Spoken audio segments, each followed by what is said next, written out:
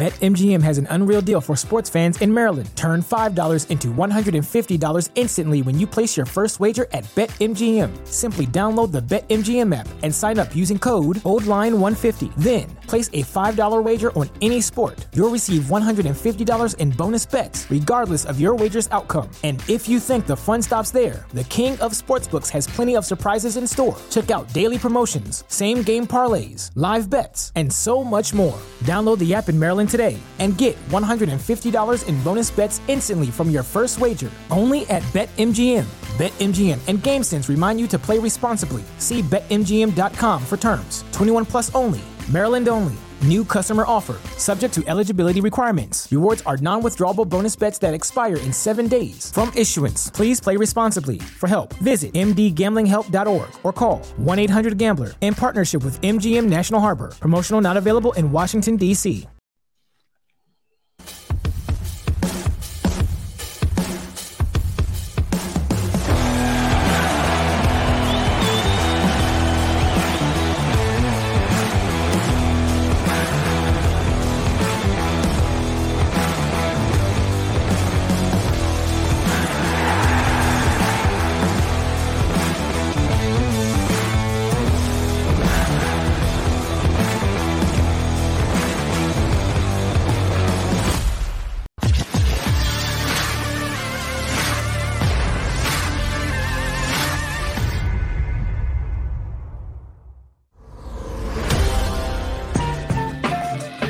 What's up, everybody? Welcome on in the Gunn control going. He's I like it. Gunner's grooving, man. Welcome in, everybody. Sports Take. Rob Ellis, Derrick, Gunn. We'll be joined very shortly by Barrett Brooks. Barrett, in fact, down at Eagles practice today, so we're going to get all the deets. All the deets, as they say, D-Gun. What's going on, my man? Good, man. I see you sporting the Gunslinger black today. I like that. Look at you. You know what this is? Actually, it's funny, man. I'm gonna give you the whole. All right. So it was my son's basketball warm-up jersey. So you know that the bureau that I showed you yesterday that I painted? Yes. Okay. That was his old one from when he was like not almost a baby, like a little kid. Okay. All right. So we're like, let's repurpose it and paint it and do some things and whatever. So he's taking it down to his place at school. And we'll probably do it tomorrow night, I guess. We'll take it down there. But anyway, so did you put another coat on it? I did. It looks good, man. I'll take a picture during the break. I'll get you the latest. But so I'm like, all right. The other night, I'm like, you got to empty that thing out before I paint it. Whatever. So we'll get the drawers out and I'll do the whole 9. So he starts unloading it, and it's like all of his old like high school gear from basketball and the other sports that he played. And a lot of it doesn't fit him. So I'm like, stuff's pretty decent, man. Give it to good old dad. I'll be wearing it. So I got a little use out of it. This is his basketball warm-up hoodie. So your son is bigger than you are? Oh, way big. He's like 6'3". Jeez. He's a tall dude. He's skinny, man. He's skinny. He's like 6'3", $150, $155. How tall is your wife? She's like 5'11", 5'10". She's tall. Okay. She's tall. So she's taller than you are. She's got an inch on me. She's like 5'11", I would say. I'm around 5'10", somewhere in that neighborhood. All right. I was going to say 5'7" and 5'8", but no, come on, man. Come on. And my high heels and my lifts that I wear. No, but he's tall, man. He's got her height. My brother-in-law is like 6'3", her brother. Her dad was like 6'3". He's right around like where they are. You know what I mean? So, but he's skinny. So I'm going through this stuff. I'm like, some of this stuff is pretty nice, man. I'm sweats, some old stuff. I don't blame you, man. Yeah. So, and the freezing basement, it comes in handy. Oh yeah, no question about that, dude. Yeah, the studio's cold, man. I know, man. When I go down to my basement, that basement is always colder than the rest of the house. And I don't stay down there long. I get down there, do what I have to do, and get out of there in a hurry, man. It's good sleeping. It's good for sleeping. I like it chilly when it's No, I don't. I have to endure it because my wife wants it colder. Wait, you like it warm even when you sleep? Oh yeah. Oh no, that's the only time I don't like it warm. Oh, it's like having a warm glass of milk to help put you to sleep. Man. Oh yeah. No, I'm with you with the heat. I like the heat. Normally, almost any other circumstance other than when I'm trying to, because I just can't fall asleep if I'm even borderline hot. That's my wife has a ceiling fan and a stand fan going at the same time. I admire that. I have the ceiling fan, not on low, with the central air. I don't have the standing fan. That's hardcore. She's hardcore, man. Both are going full bore. I mean, like airplane propellers. I mean, they're going full bore, dude. I get it. Dude, I'm telling you, man. There are times, especially when we go on vacations, like the hotels or go visit her family. There's sometimes I sleep with the covers over my bald head, man. I mean, seriously, I wake up with icicles. Oh man, with that hotel thermostat, you get that thing cracking. I always make sure she sleeps on the side closest to the AC, wherever the duct is blowing and stuff. Yes, that's a good move. Yeah, good move by you. Yeah. So Barrett will be with us shortly. We see everybody in the chat section. What's up, everybody? Mr. Taz, Anthony, Brandon, Showtime, Peter. We got you, Peter. Fitness Rebel, checking in. What's up, Fitness Rebel? Speaking of Fitness Rebel, no, there will be no surprise guest today. That much I can tell you. But isn't that the whole point? You can't say if there is any, right? You have to play along. What we're referencing is yesterday, Derrick, out of nowhere, just hits up Lane Johnson as soon as he comes off the practice field, and Lane pops on with us like at this time during the show yesterday and hung out with us for a little bit. He was great. He was in an awesome mood before he went to meetings. He stuck us in there. Well, the reason I did it is because Barrett had mentioned in our pre-show meeting, Lane Johnson is the best player on the team. I said, okay, right. Let me reach out. And I made sure I told Xander, hey, Lane's going to come on. Do not tell Rob and Barrett he's going to come on. Just catch him off guard. And I was just telling Xander in the pre-show meeting, I said, the look on Rob's face when he saw Lane Johnson in the chat room is like, what is this? Where'd he come from? But let's get him on, Let's get him on. It was awesome. I'm look, so I could see this little, like when our guests pop up, I could see them right at the last second. And right before Xander brings him on to air, and I'm like, wait, that's Lane. And Lane's just got this goofy grin on his face, like, all right, Gunner asked, here I am, man, let's go. And cool. I told Lane, I said, the other two don't know you're coming on. So that's why he was laughing. He was good, man. He was funny. Yeah. He was like really loose. He was great talking about, and you can check out the whole thing, jacobsports.com and Jacob Sports YouTube network. But he was great talking about just how big you're talking about a gigantic man himself, but talking about how big 6'6". Yeah. He's like, dude, Mailata, are you kidding me? Jordan Davis, Dickerson. Are you kidding me? Dickerson, like these guys are just built different, man. Different breeds. It's amazing. Dude, his comment about these SOBs are from the Jurassic era. Oh my goodness. And of course we put the quote out on social media. It got over like 4,100 likes. Dude, that was funny when he said that. They're from the Jurassic era. I'm like, it's awesome. It was awesome. Yeah. So we do have Adam Kaplan today. Adam Kaplan's going to be joining us at 1:30. And Adam, it's great to talk NFL with him in general and Eagles in general, Derrick. But he also does his own tour of various camps around the league. So we'll get the inside info on what he saw up close and personal at a bunch of different camps, man. Dude, when I texted him earlier in the week, last week, asked him about this week. One day he's in the Bay Area covering the 49ers. Next day he's in Tampa covering the Buccaneers. I'm like, dude, do you ever go home at training camp? He's all over the country, man. Yeah. He's been doing that for years. So my goodness, yes. Yeah, he's a great resource, man, to tap into. So we'll be talking to him. That'll be 1:30. Like I said, Barrett will be hopping on, momentarily. He's just got some other stuff he's got to take care of. And again, he was at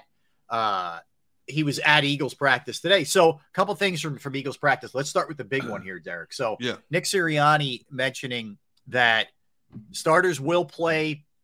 He didn't put an exact number on it, and he doesn't say it would be every one of them, but he said some starters would play in this game a couple series or whatever, somewhere in that neighborhood. So look, I'm excited. I'm encouraged. I'm a little bit leery with Hurts behind center with a rookie and Cam Jurgens, not Kelsey. Right. Worries me a little bit, but I'm really glad. And what's up, Mama Brooks? We see you. What's up, Jilly Shakes? Adam Exploits. I'm excited to see this, to see what it looks like. What's up, Shizio and John? But with these guys out there playing, man, we get to see them a little bit. I think it's a good idea. Well, considering the volume of players that are currently on the injury report, you wonder how many starters are going to play. But, I think it's good. You have to get these starters out here. Now, Jalen Hurts is in the second year of Sirianni's system, so he's still evolving. He's got a new weapon at wide receiver in A.J. Brown. You look at the defensive personnel, you've got Bradbury in the corner. You've got Hassan Reddick. You got Kazir White. You got Nakobe Dean. So these guys need to get those game reps. Not so much Reddick because he's a proven veteran, but the younger guys in terms of getting out there. You got Marcus Epps. I want to see what it looks like. Barrett's been raving about Marcus Epps. I want to see it. And, get them out there for a series or two. Now, obviously, you're going to whet people's appetite because I don't see them throwing the football much. I see, them working on the running game. I expect Jalen to throw a couple of passes just to whet people's appetite. But you're not going to see much of. They're only going to be out there. I mean, Aaron Rodgers said it yesterday in practice. He said, I see no sense in going out there for one or two series in a preseason game for 4 or 5 plays. It does nothing, basically, for a guy like Aaron Rodgers, who knows, Matt LaFleur's offense inside and out. But the benefit there is Aaron Rodgers is playing with a bunch of young receivers. He doesn't have a security blanket anymore in Devontae Adams, who's moved on to the Raiders now. But, for a guy like Jalen Hurts and those weapons, you need some game continuity, for however long it's going to be. And I would imagine they're going to play a little bit the second game and then shut them down completely for that last game. I would agree. I think you get a series or two here, maybe a quarter, maybe in the second one. Yeah. The second one's like the third one, what it used to be. And then, you're right. The the third game now is just guys battling for roster spots. Essentially is what that's going to be. And keep your fingers crossed, because when you look at some of the players who've gone down, like Mekhi Becton for the Jets, he's out for the season with a fractured kneecap. You got the kid Kaheem Turner for the Browns. He's an all-pro returner. Jakeem. Grant. Is it Grant? Okay. I think it's Grant. He basically tore his ACL. He's done. So you got to be careful, man. But more importantly, you need to get the work in. You got to get that work in. You don't want to see him coming out the gate sluggish like last year. Right. And I get people's argument of, hey, it's too much of a risk and all this other stuff. I just think, considering how new Hurts is, how young Hurts is, as many reps as you can give him before the season gets started, I think is a good thing. And I don't think they're going to get crazy with it. I think he's going to put him at risk. It'll be I would guess the ball's going to be coming out of his hands pretty quickly, or just throw it away. You're not going to mess around. Maybe 3 passing attempts. I don't know, something like. Look, if you're in a sustained drive, I think everything depends on how it goes. If you're busting off big chunks here in that first drive, or Gunner, if they have a really good first drive as an offense. Yes. See it. Go down the field, score. Yeah. That might be it. But see, when you play your regulars in the first game, it's twofold. You go out there, and if somebody significant gets hurt, the fan base is screaming, "You never should have played the regulars." Yeah. Now, if they don't play the regulars any of the preseason games and they come out sluggish against a team like Detroit, first thing that goes to show you they should have played some of the preseason. So you can't please everybody. Yeah. But I think it's beneficial, especially when you have a new coach or a coach with the team he's still evolving with, that you get these regulars some reps in your scheme. Jonathan Gannon getting some reps with the new pieces that he has on defense. Nick Sirianni getting his offense, his line, his backs, getting them some reps. A.J. Brown getting him in the mix with Jalen Hurts. I think that Quez Watkins getting some reps, significant reps. I think it's beneficial to have those guys out there. Even when you play at full speed, when you're practicing against somebody else, it's controlled. It's still controlled. Mm-hmm. Here you just let it fly. Yeah. And I think too, it's just, look, the speed of this thing. I know they're replicating it in practice. I understand that they'll be replicating it in some of these joint practices too. But this is real now. It's the first. I'm talking about in the preseason game. That's, to me, is invaluable that you're able to get that kind of speed. Right. And that game speed and the replication of what it's as close as it's going to get to September 11th. And I think the other thing is maybe Nick Sirianni's looking at it like, all right, let me get these guys a little bit of game taste this week. We're going to get a ton of it in the open practices with the Dolphins and the Browns. Yep. As we move forward here, because Derrick, let's face it, we're still about a month away here from this thing getting real. Absolutely. So they have a while. Yeah, absolutely. And so you're going to have that down. You're going to have like 2 weeks where they're not going to get any game reps at all, Yeah. And you're right. That's for a proven team that's bringing back its core group, doesn't hurt them as much because they know each other. They know what they're going to do. They know how, when a quarterback looks at a wide receiver, they already have that unspoken, look between them. If they're going to run a skinny post or, a quick out or whoever the case may be, depending on what the coverage gives them. But for guys who are still learning each other and trying to get on the same page, you got Marcus Epps back there now with Bradbury over here and Reddick here and Kazir White on that side, and whether it's Harris or Tart opposite Marcus Epps, it's important to get that down, to get some kind of fluidity going back there. Yeah, and look, maybe they're looking at it like Cam Jurgens may have to go week 1. So let's give him a little bit of game action taste here for this. Now, the good news is Nick Sirianni said today, it was funny. He was like, well, what's Kelsey's streak up to? I think it's 122 games. I'd bet on that guy. Oh, yeah. He said, I'd bet on that guy being ready to go week 1. So you hear that, you're saying to yourself, okay, the Eagles feel pretty confident that this scope that Kelsey got isn't a huge deal. So that's a good thing to hear. But, you never know when you're rehabbing these things. No. And you don't want to rush that guy. If it takes an extra week or two, okay, I want Kelsey for the long run. So Cam Jurgens may be going week 1 in Detroit. You never know. Plus, when you start to rehab, and sometimes you try to extend it a little bit just to see where it is, and you might irritate it a little bit more, set you back a few days, so on and so forth. But Sirianni also said that I've never been around a player as tough as Jason Kelsey. So, and I've known Kelsey for a long time. I would bet money on him being out there that first week. But if there's any gray area in this scope that he just had, I'm pulling the plug on him. I mean, it's Detroit, number 1, and it's the first game of the season. There's a lot of football to be played, and I'd hate to have him get out there and do something that could sit him out 6, 7, 8 games down the road.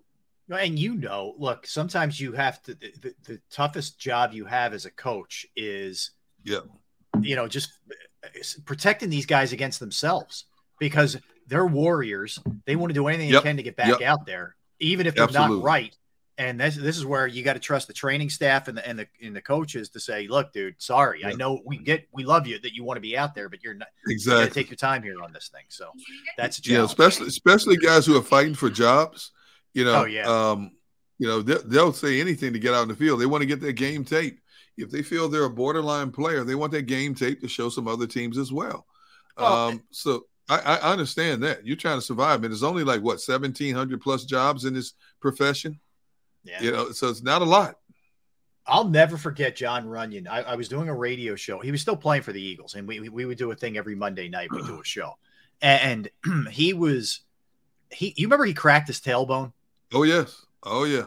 I mean, just think about if you're just a regular person trying to get around in life, either walking or even sitting, how painful that is, right? Absolutely. Runyon kept playing through it, right? So we're doing a show, and he's in real pain, man. Like, he's trying to just sit there and do half of it. He'd have to stand up and do it. I'm like, John, off the air. I'm like, dude, what? Like, just, it's okay. Like, you can miss a couple of. Nope. There's always somebody coming to get your job, man. I will not sit out if I can at all go. That's true. Wow. This dude. John Runyon was a special breed, man. That dude. Yeah. A lot of people don't know what he played through with ankle injuries, knee injuries. The tailbone fracture. Just to get up and get ready for games. But that dude did not miss a game, man. He was out there and played at a maximum level every time, no matter what his injury was. Yeah, he was tough. And these guys, Kelsey's just along the same lines, man. And you know what? Trey Thomas, we had Trey on a month ago, whatever it was. Yep. Trey only missed 3 games his entire career. These guys did not miss football games. They were just tough dudes, man. That's for sure. All right. Speaking of one of the guys who preseason games are going to be important too, that's Jalen Reagor, Gunner. Yep. And he met with the media today. And I thought it was interesting. He said, look, I want to be here basically the rest of my career. But I also understand it's a business. And he had a good day today by all accounts. And he's had a pretty decent camp, for the most part. Right. He's looked better this year by far than he's looked any of his third year with the Eagles. Third year. By far the best that he's looked. So, what that means, does it mean that he's possibly trade bait? Does it mean he's just battling because he wants to be on the field? He is still listed as their primary return man, which we know is not exactly a strength of this team. This team's got a lot of depth in a lot of areas you like. I don't love the return game. So, I don't know, but I think it was interesting to hear him say, basically, I've been humbled a little bit. You come in as a number 1 overall pick. Now you're back up. He was with the ones today because Devontae Smith is still out with that groin. By the way, I would highly doubt you see Devontae Smith on Friday. But I hope not. I'm with you. So, maybe there's some accountability, and maybe it's kind of sinking in a little bit for Reagor, just where things are right now for him. I think the light switch finally went on for him. I mean, look what happened after they drafted him. The next year, they go out and get Devonta Smith. Okay, and then this year they add A.J. Brown. So he starts out as this number one. It doesn't pan out for him, first year or the second year. The Eagles keep adding a better group of talent. I think he understands that this is a do or die training camp for him in terms of being with this organization. Quez Watkins, we believe, will continue to emerge, from what he did last year. And it's a numbers game also. He looks around, he sees Greg Ward standing over there. He sees the other young guys who are hungry, trying to, the Coveys, trying to make this team as well. So the light switch has finally gone on to him. And the coach put him on notice as well, told him, you are fighting for a roster spot. I love that Sirianni did that, Derrick. He didn't pussyfoot around this. He didn't, he just came right out and said it. And that to me, I like that as a motivational tool.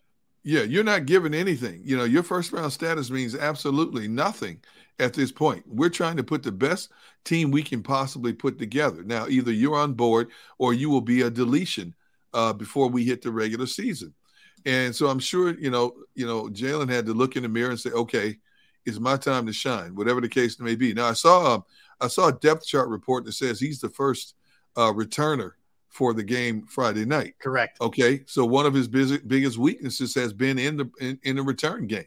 So, we haven't heard much about him in there, obviously, because you don't do much in practice. But let's see how he handles that, if nothing else, first and foremost, in terms of fielding the ball and making judgments when the ball's coming his way. That's the two biggest criteria for a returner.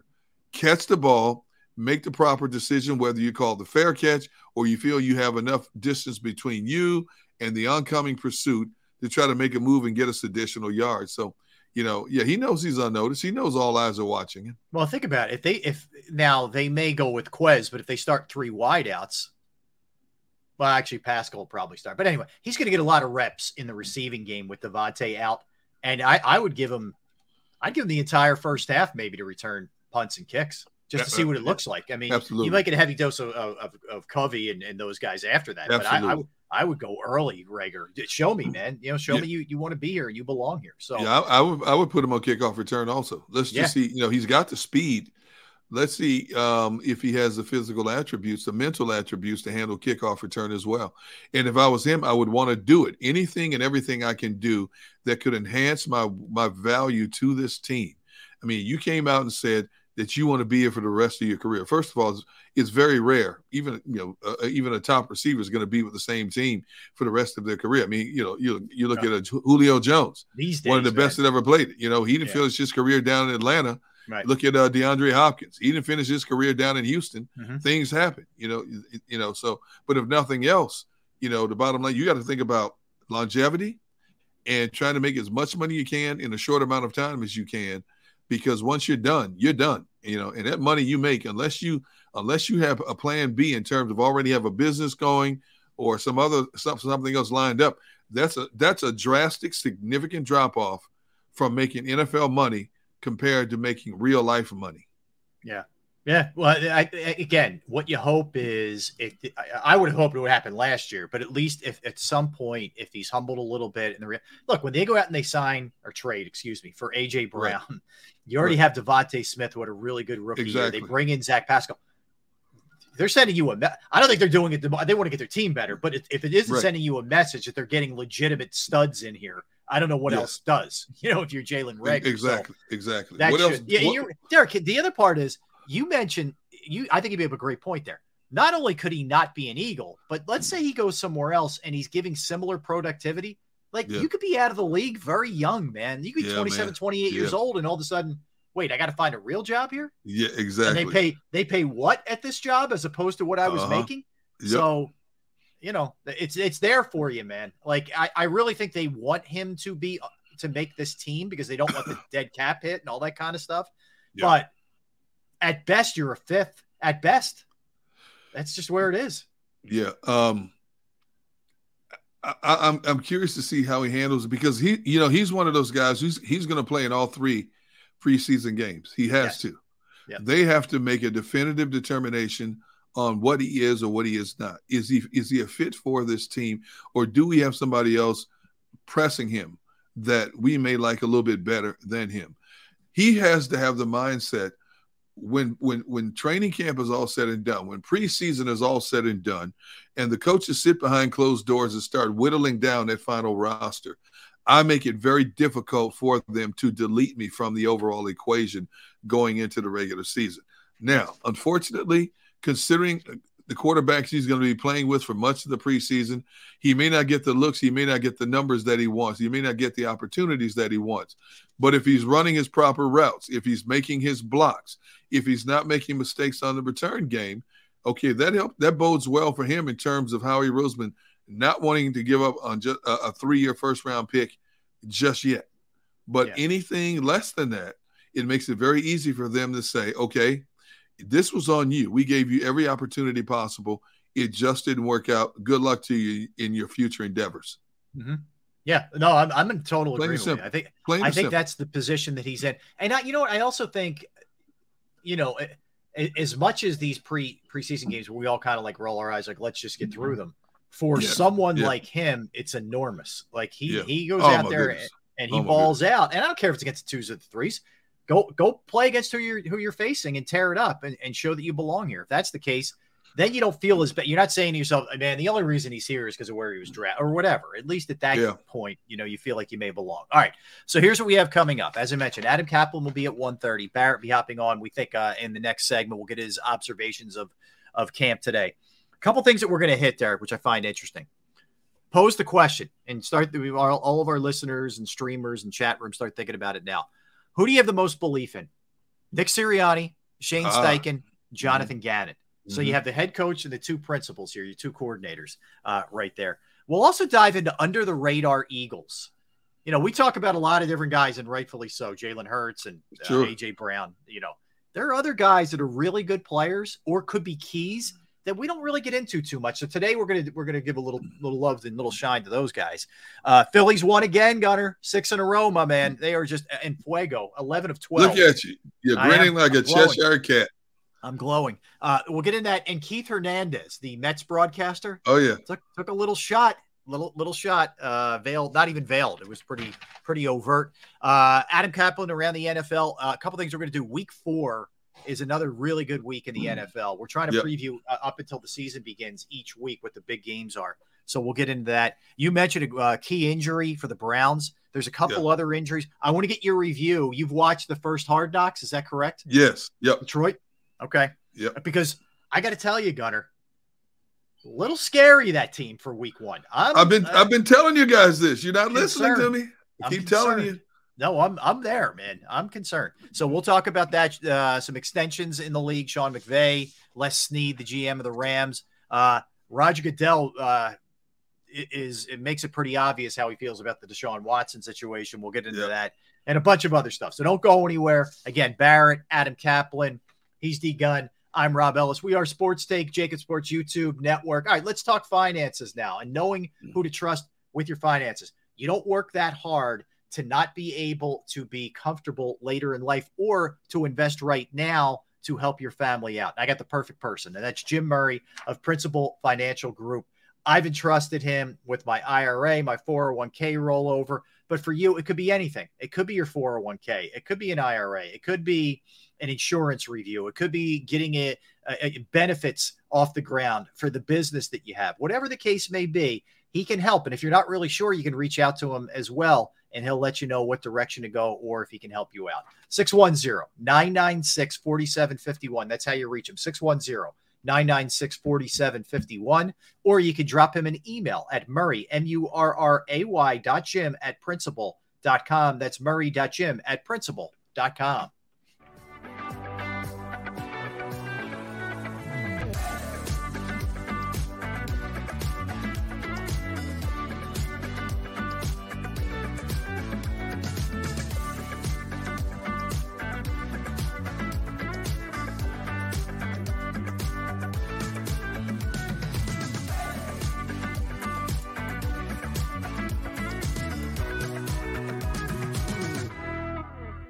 Do you stream on a Roku, Fire Stick, Android TV, or Apple TV? Now you can watch 6ABC 24/7 with the 6ABC Philadelphia streaming app. The big story on Action. Search 6ABC Philadelphia and start streaming today.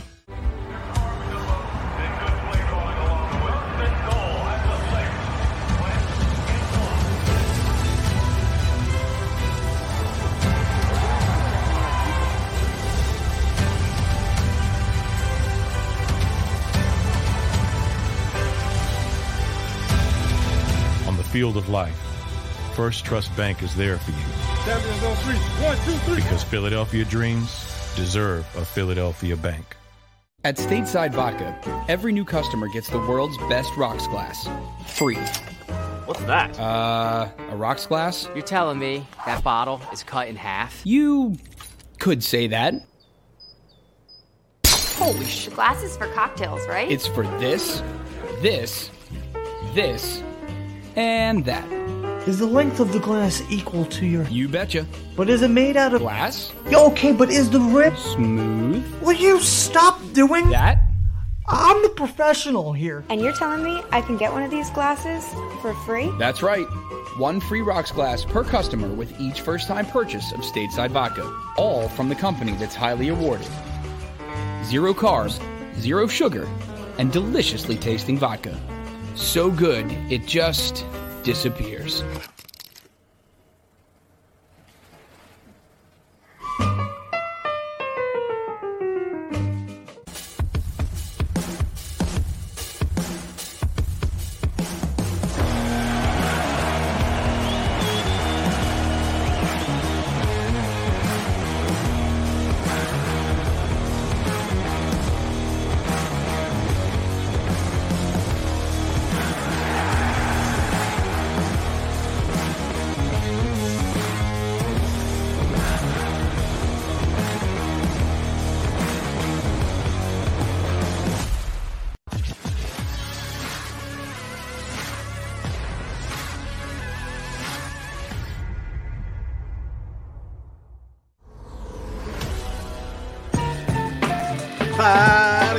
Welcome on in. Welcome on back, everybody. We are Sports Take, Jacob Sports YouTube Network on this Wednesday. I had to think for a minute what day it was, Gunner. I don't know. We're getting through a hump day. There you go. I usually hit with a hump day early.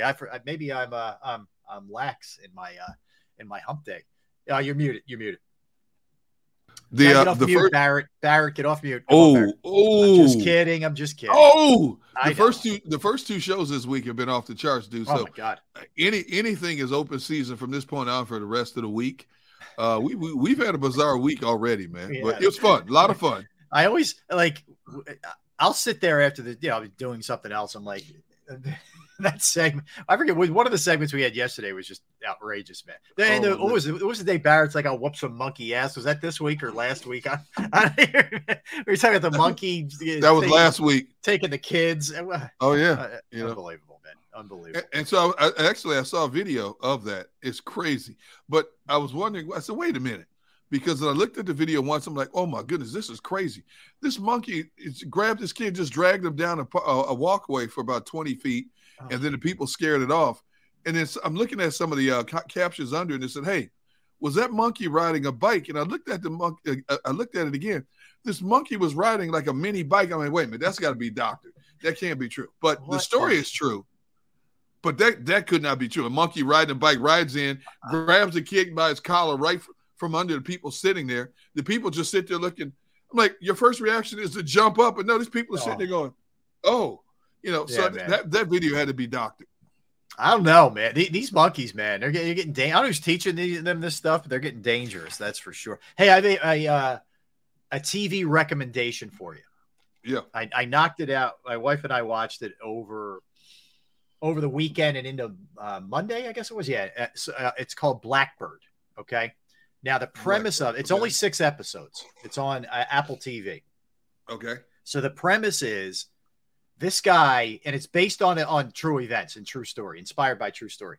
So this guy was a really good high school football player, had like 4 Division I scholarships, I think he went and just kind of flamed out right away in his college career, and became a drug dealer and arms dealer. Okay, what I think it was in the Chicago area is where he was operating out of.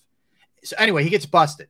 Okay, so he thinks he's pleading to a deal that will, I don't want to give too much away, that's going to be much shorter sentence than what he gets. He ends up getting 10 years. Okay.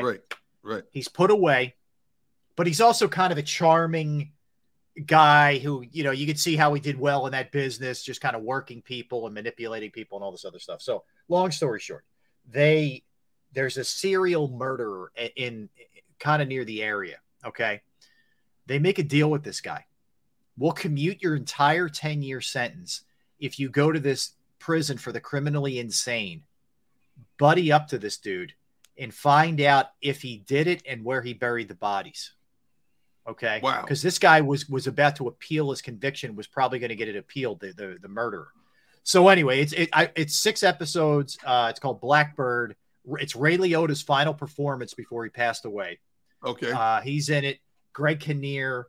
And the guy, Taylor Egerton, he played Elton John in Elton John's biopic. Okay. He's British, but he has, he does have the British accent in this. So you got, if you want, it's very good. You would dig it. I'm telling you, it's on Apple TV. All right. Check it I got to out. watch it now. Now you piqued my interest. Yeah. And there's a little bit of a sports football angle to it early on. So I thought that was interesting. Like I said, Barrett's going to be joining us soon. We got 1:30, Adam Kaplan coming up. So, let me ask you this, Derrick. Let's start with the question that we posed before we went to break in terms of belief. So you have Nick Sirianni, you have Shane Steichen, you have Jonathan Gannon. I actually think of the three, the one who probably gets the most attention is Gannon, at least for the Philadelphia fan base. I agree. Steichen would be a far third, and then it's Sirianni, which is weird considering he's a head coach. So if I pose that question to you with those three guys going into this year, based off of what you saw last year and the talent that they have on each side of the ball, who is it for you? Which one do you have the greatest belief in? The greatest belief in, I would have to say Sirianni. Sirianni is the maestro of this. Sirianni is like the warden, so to speak. He's the one who is responsible for the actions of Steichen and Gannon. He is responsible for the architect work of the offense, how it will function, although his first lieutenant, Steichen, will implement the game plan. He's the one that has to ask all the questions of all the coordinators and the coaches. What are we doing here? How are we doing this correctly? I mean, this is his show. He's the one that sold the bill of goods to Jeffrey Lurie and Howie Roseman to hire him as a head coach. Now he has to show that he is that leader. He immediately won the players over, and new players that have come in. Anytime new players come in, one of the first things they want to ask is, "How's the coach?" And the players give him glowing reviews because of how he treats them, how he knows when to back off, how he knows when to push. He's not afraid to get in certain people's faces when he needs to get things done. So this is his show. We can scream and holler and yell at Gannon and Steichen all we want when things don't go right. But the bottom line is that man has to step in front of the masses and explain what went right, what went wrong, and why every day, every time he's required to speak to the media. So we hang on his every word more so than the coordinator's words in a lot of ways, because this is his baby. He assembled his staff. The ownership has given him now enough toys to make the product that surprised a lot of us last year that much better. And so moving forward, when the GM asks questions, the first person they're asking is the head coach. So I would say definitely he has shown that he can be a head coach in the National Football League. He has shown that he can adapt on the fly as he did last season, switching exclusively from a passing game to a running game. And he has shown that he can lead men who are paid 7-figure incomes. He can, and let's call it for what it is.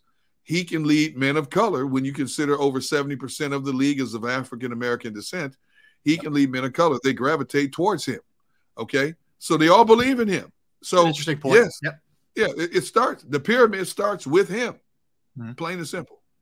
Look, I think the toughest guy to get a handle on for me is Steichen. Like you said, he may be the guy who facilitates this and implements it, but Sirianni's got a lot of input, right, when it comes to what the offensive game plan is going to look like. And they've even said, look, if there's a situation where Steichen said this, if coach wants to jump in and start calling a play or two, he does it. So just to be clear, it's not like Nick is totally hands off with that. Right. But I just don't know, Derrick. Like, I don't know if I give him a ton of credit last year for knowing, hey, we can't keep trying to force feed this passing game. We got to start running. I think there's some credit to be given, but it was pretty obvious that's the only way they were going to win last year, right? Now that he's got the tools, I want to see what Steichen looks like as an offensive coordinator with a guy who hopefully should be able to pass the ball. The other part of this is too, and this goes to Sirianni and Steichen, developing Jalen Hurts. Yes. Getting him better, making him better. Okay. Yep. They've given him the tools, I think, with players, but you got to develop him as a player because we've seen a million different quarterbacks over the years end up in a bad system and they just kind of die on the vine there. And others go to a good system who maybe aren't the greatest and just flourish. So I think a lot of it has to do with that. So my answer isn't Steichen would come in last for me just because I don't have a good feel for him at all. Right. Now you make all your points are dead on about Sirianni. And I think the buying in part, especially last year when you were 2-5 from veterans, it was enormous because that's where it could really go off the rails where if guys are like, dude, plants and what is he talking? We're 2-5, man. Like, exactly. Give me a break. But they didn't do that. So I think that's huge. Look, you're going to think I'm nuts. I believe in Gannon.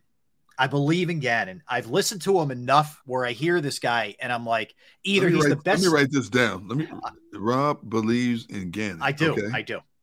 Because there's two things going on. Either he's the greatest salesman ever where he could just charm the pants off of anybody. Right. Or this dude is really smart, really with it, really gets it. Like I don't think he did enough last year to earn all these interviews either. But I understand where if he sat down in front of you, you'd kind of come away like, dude was pretty impressive. Like just hearing him. Now that said, he's got to do it on the field. It's all well and good to sound great in a setting where you're in front of a GM or whatever or an owner, but you got to be able to get it done when it comes to that. So I'm going to go Sirianni on this. I have a lot of faith with the weapons they gave him with his acumen. That he's going to be good because the league does value him. He was a hot commodity, coming over here to begin with, where a lot of other teams were going after him. So I'm going to go Sirianni in this. Anytime anybody has Gannon. Sorry. Oh, you're going to go Gannon. Okay. Yes. Anytime anybody has asked me about Gannon, my constant line has been wait and see because we don't know. We have given him the benefit of the doubt that he didn't have the personnel that he wanted to do some of the things we assumed he wanted to do last year. Mm-hmm. And it cost the defense in a lot of ways. Well, the overall product has been enhanced twofolds now with the personnel Howie Roseman has brought in during the offseason, as well as the draft. I mean, you got a third-round guy. You got a third-round guy linebacker that was projected as a first-round guy, as well as a first-round pick in a freight train in Jordan Davis. You made the move also to get A.J. Brown in here as well. So you had a great haul in this draft. You got the heir apparent, we assume, in Cam Jurgens in for Jason Kelce. So when it comes to Gannon, I don't know. It's the unknown factor. What exactly is this game plan? And obviously he's not going to tip his hand, as with any coordinator, they're not going to tip their hand. So I don't know about Gannon. I know what we saw in Sirianni under 1 year. You're right. He made the comment about flowers and we were all snickering, but he got the last laugh. Mm-hmm. Okay. In that regard. So we know where Sirianni is. So I think Sirianni head and shoulders right now, when you base it on those three, Sirianni head and shoulders for me, I have more confidence in than the other two. All right, to answer Dominique's question, how does Rob believe in Gannon but has to see it with Hurts? Why don't you see it with Gannon? It's a good question. Why don't you have to see it with Gannon? All right, here's the answer. Because you're talking about a defense last year that didn't have a legitimate pass rusher, that had a secondary other than Slay that was not up to speed, that a linebacking core other than TJ Edwards, who really came on at the end of the year last year, that was way below standard. Right. In a lot of ways, you can coach guys up, but a coach is only as good as the players that he has. My faith in Gannon is based on a couple things. They still, by the way, they were still middle of the pack in points allowed. They were not a bad points per game given up. 22 points a game, which is key, right? Jim Johnson used to say 17 and we win every game or something like that. Yeah. But anyway, so they were middle of the pack with really, I think, porous talent. There's a lot of talent now, and I think he's going to be able to do more than he did. Now, the argument with Hurts is, well, he only had Devontae Smith and Dallas Goedert, maybe. But he also had a great offensive line. He had a quality running game. He did have Devontae Smith. He did have Dallas Goedert. I think they owed him at least one more receiver, and they got him a big-time one in A.J. Brown, excuse me. So I think for all those reasons, Hurts will be improved, but I'm not sure he's going to elevate to that next level.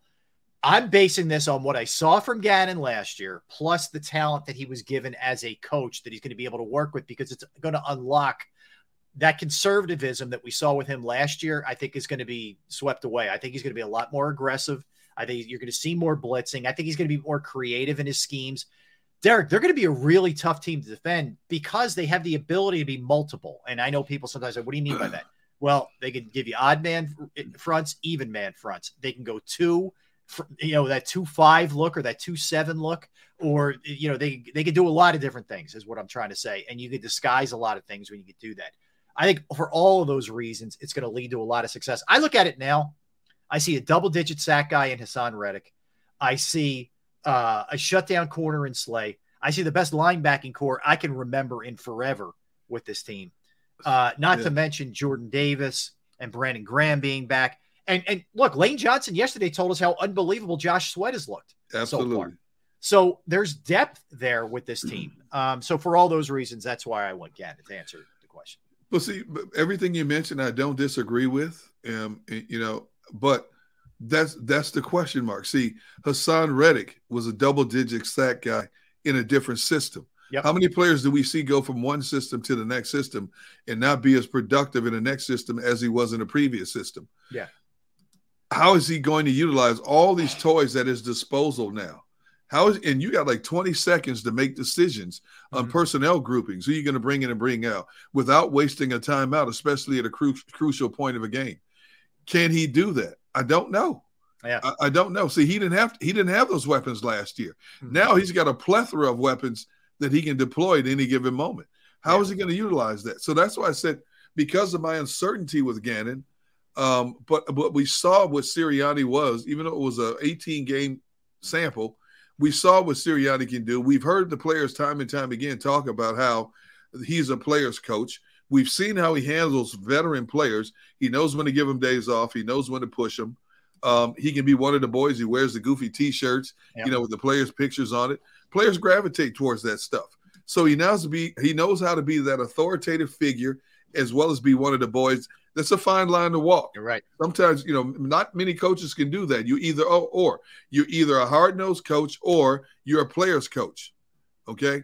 But Doug Peterson was like that. Doug Peterson knew, because Doug Peterson played the game at the highest level, Doug Peterson knew how to read players as a head coach.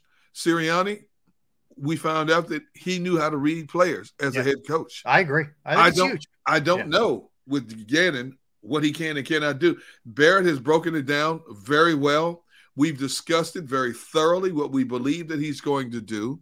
But until I see it, I don't know what to expect from this man. I think it's fair. Admittedly, some of it is leap of faith. I mean, it's not all based off of what you saw last year. Some of it is just sort of like projecting, and that's kind of where I'm at. But it's fair game. Like, I think it's an interesting argument. Maybe we don't give Steichen enough love. Maybe we should give him more credit if the offense looks good. I feel like, Derrick, even if the offense looks really good this year, we'll give all the credit to Sirianni probably. It won't even be Steichen. Yeah. Hey, that's just kind of them's the breaks, as they say. That's just the way it goes. Yeah. Oh, speaking of surprise guests, look at this. Look what we have. I'm a guest now. It's Buford. What's your name? Buford? Marty, Billy. Barney, Billy, what's your name? Brandon. I can't win for you losing with you guys. I'm a guest. You don't know my name. I tell you what, man, how you guys just, you're letting what, an hour and in 50 minutes, just change everything. And by the way, where are you in the supply closet? What's going on? Yeah, really. Like, where did they stick you? Yeah, all right? I'm actually I'm upstairs. Okay. I'm in the oh, there you go. In the offices. Yeah, that looks a lot better. A lot better. You look a lot better with the glass behind you. Yeah. Like this? Yeah, that looks a lot better. Yeah. Well, you get a little sun glare, but no big deal. Right? No big. Yeah. We like your Star Wars shirt. That's cool. So, all right, let me ask you, Barrett. We were just throwing this around. Now, were you at practice today, or were you not able to get down there today? No, I was in practice. Yeah, I was in practice today. All right, well, let's start there. Give us your impressions of what you saw, and I know the big thing coming out of that is the starters are going to get a little bit of time on Friday against the Jets. Yes. So let's start. They had like 2 series, which 2 series could equate to maybe even a full quarter. Mm-hmm. Considering the fact, how things are going. If things go right, those long drives you usually do when you run the ball successfully. Right. Usually have long drives. So maybe they do get an entire quarter. I just want to see, this offense for once go out there and let's see what they can do. Today in practice, it was only an hour, not even an hour, it's 50 minutes. Got in, got their work done. Hurts looked very, very good in practice. The defense, I think the offense won today. I tell you what, man, 11 is a beast, man. I don't know where they got Brown from. I mean, if they took him out of molten rock or whatever, but he looks good, man. I mean, he's catching everything you throw at him. He's going to be such a viable asset. Like I told you, what was the word I used on Monday? Trust. That's exactly what it is. Yeah. The trust factor. Those two trust each other.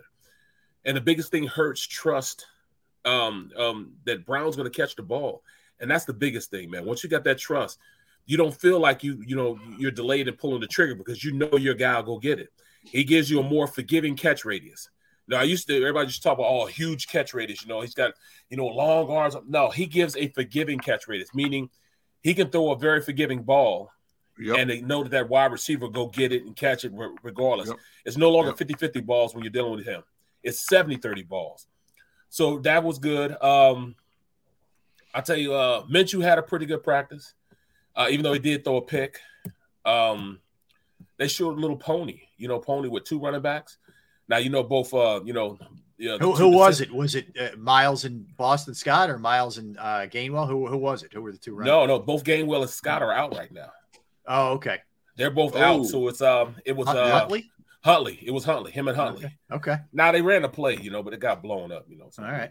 I mean, still just having that 12 personnel, 21 personnel, 2 running backs, 1 tight end.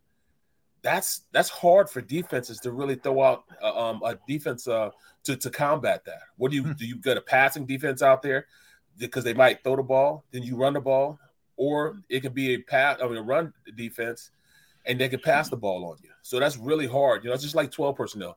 It's really hard to defend those type of things. Defensively, I'll tell you what, those cornerbacks are good, man. All 3 of them are good, man. I mean, really, really good. And the guys in back of them, Epps had another, great practice. Watch a little bit of Nakobe Dean. He's getting it. He's finally getting it. He's starting to be where he's supposed to be. I mean, they didn't have any pads on. You really didn't know what he's going to do when he got there, but he's where he's supposed to be at. He's covered who he's supposed to cover. It doesn't look like the game's too big for him anymore. He's starting to fall into place, and he's going to be okay. Offensive line look good. They're getting guys back. How'd Juergens look at with the ones at center? Great, because you really can't do it. You really can't say anything how they're going to play or anything else when they're when they don't have any pads on. Mm-hmm. Once again, it's just a speed walkthrough when you do that. So but I mean they did look good. They look crisp. I'll tell you what, Sweat might have double digits this year. You heard it first right here. Yeah, Lane Johnson was singing his praises yesterday, Barrett. We were just talking about that. He's due. I think he gets it for a full 17 as opposed to he kind of get him in spurts sometimes early. He could be monstrous for this team. Right. So, he's going to be good. What are the negatives? Hurts still needs to get going. He still needs to, go through his progressions a little bit faster, but he's going through them faster than he did before. he understands where guys are supposed to be at. He sees things. He's not afraid to throw the ball. But still, though, I think if he pulls the trigger just a little bit faster, things will be a lot easier for him, and it'll open up this offense a lot more. You know what I'm saying? It'll open up a lot more. And he's looking good, man. He's looking really, really good. You know what? I don't know what's going on special teams. I mean, what do you mean? Like who's going to be returning? Britton Covey may make this team. They had Rager listed as first on the return game. Mm-hmm. Which is interesting. It tells me they're giving him every chance possible to make this team. That's what they're going to do because he's a first-round pick. Right, exactly. Yeah. So they're going to give him every opportunity possible to make the squad. I mean, first-round pick, you're going to get that. But there's little things, like I was sitting there watching. I was watching with Dave Zangaro, and they were doing this little drill. Where punt return. So they'll give them a ball. They'll punt it up. And while they're punting it, just before the ball gets to them, they throw the ball they have in their hand up in the air, catch the punt, and still go catch the ball they threw in the air. Oh, man. And Covey was the only one that could do it. He's the only one to do it. You know what you notice with him? And again, I am not down there like you are. I just see highlights. He looks very smooth in his catch, in the mechanics of everything. He looks smooth. Even at the receiver position, he looks comfortable in there. Man. I'm telling you, he might be and I'm not just saying it because he's a white guy, but I'm just saying he could be the next Wes Walker, Danny Amendola, what I'm saying? That type of player. Smallerish wide receivers that fit in the slot, that play fast, play quick. Yep. He could be that guy. Cole Beasley. Yeah, Cole Beasley. That's exactly the framework he is. You know what I'm saying? Now, if there was small black guys that played the position, I'd say their names, but I don't see too many. No, I hear it. I hear it. Look, he is going to be a guy that I think they're not going to be able to hide on a practice squad. Someone's going to grab him up if that's the way it goes. And I think that's what's going to scare him because more opportunities he gets, he's going to take advantage of them because he's older, man. He understands, but he's not a young pup. He's a Mormon, so he did a he did a mission. He's like 24, 25 years old. Yeah. So he's older. You know what I'm saying? That's why, he understands he has a short amount of time to maximize his experience, and he's going to make sure he's getting everything he can out of it. Yeah. Well, where do you stand, Barrett? I'm in favor of the starters getting a little touch. Some people, the injury risk is too big for them. Where are you at? They need to get some reps. You can't. Thank you. To me, you can't you can't hold yourself back. You can get injured at any time.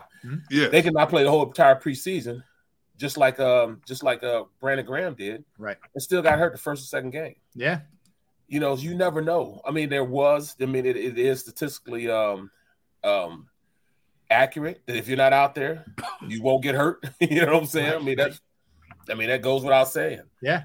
But how do you get the speed of the game? How do you get the offense going? Now, they came out their first game against Atlanta and blew them away, but everybody did it to Atlanta after that. We thought Atlanta was going to be good, so it kind of their defense especially stunk. Exactly. At that point of the season, yeah. So we thought it was a misconception. It was a misconception with us that they were going to be good, and they weren't good, and they were bad, and kind of filled us up a little bit. Yep. With false hope. But I truly believe that this team can go out there and play a lot better than what we're giving them credit for. All right, it's going to be interesting. Well, so Hurts, okay, some things you like, some things you didn't. Brown continues to crush it. Defensively, Nakobe Dean kind of getting it a little bit here. And Reagor met with the media afterwards, and he said basically, look, it's been humbling. I still want to be here, all this other stuff. He looked good today, right? I mean, that's what we're hearing, and he's had a pretty decent camp so far. Yes, well, at this point, he deserves to be on the field. I mean, if I'm not looking at any of the evaluations from last year, I'm just strictly looking at what he's doing right now. He belongs on this team. He's showing that he's a better wide receiver than the second half of guys they have on the team. Mm-hmm. He looks like him and Covey about neck to neck. You know what I'm saying, as far as what they do. But he is better than Hightower. That's not saying like it feels like Hightower's in big trouble here. I mean, right? They're still giving him every opportunity, though. They're still going to give him every opportunity to make the team because he's a draft pick. And that's one of Howie's guys. Yeah. But he's better than a lot of guys that on the roster. Even though the bottom half of the roster looks pretty good, right? He's still better than most of the guys. He's better than when I look at the roster. I'm looking at he's Deion Kane. He's better than him. Okay. He's better than Greg Ward. You know what I mean? He's better than that guy. Yeah, I think he's going to make it. Wait, you think Hightower's better than Ward? No. I'm talking about Jalen Reagor. Reagor, okay. Yeah, right. Don't be saying that, man. You gonna put that in my? Don't put my name on that, man. What you doing? Come on, I just had to ask the question. I just wanted to clarify. Don't do me like That's that, all. Man. I just had to clarify. That's all I'm doing.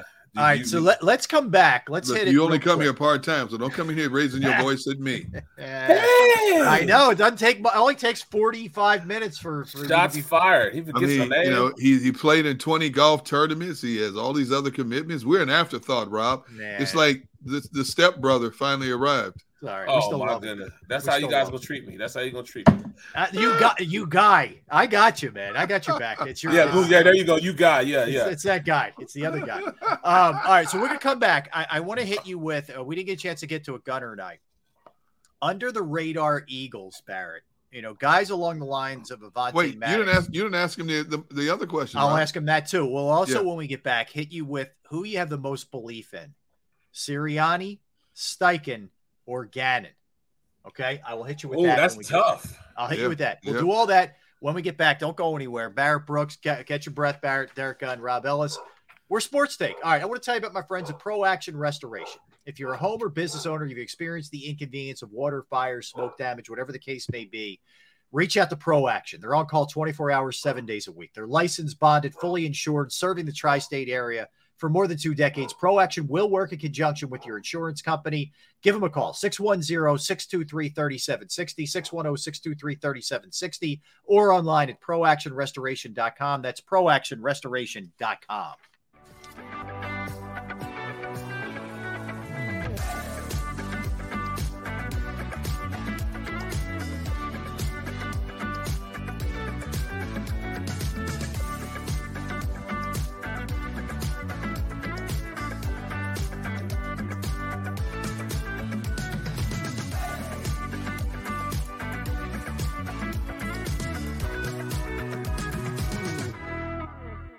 Do you stream on a Roku, Fire Stick, Android TV, or Apple TV? Now you can watch 6ABC 24/7 with the 6ABC Philadelphia streaming app. The big story on Action News. Search 6ABC Philadelphia and start streaming today.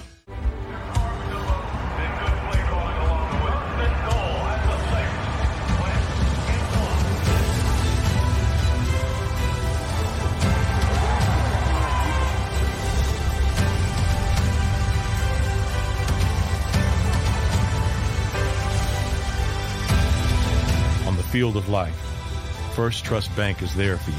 Champions on 3. 1, 2, 3. Because Philadelphia dreams deserve a Philadelphia bank. At Stateside Vodka, every new customer gets the world's best rocks glass. Free. What's that? A rocks glass? You're telling me that bottle is cut in half? You could say that. Holy shit. Glass is for cocktails, right? It's for this, and that. Is the length of the glass equal to your... You betcha.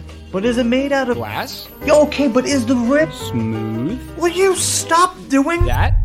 I'm the professional here. And you're telling me I can get one of these glasses for free? That's right. 1 free rocks glass per customer with each first-time purchase of Stateside Vodka. All from the company that's highly awarded. 0 carbs, 0 sugar, and deliciously tasting vodka. So good, it just disappears.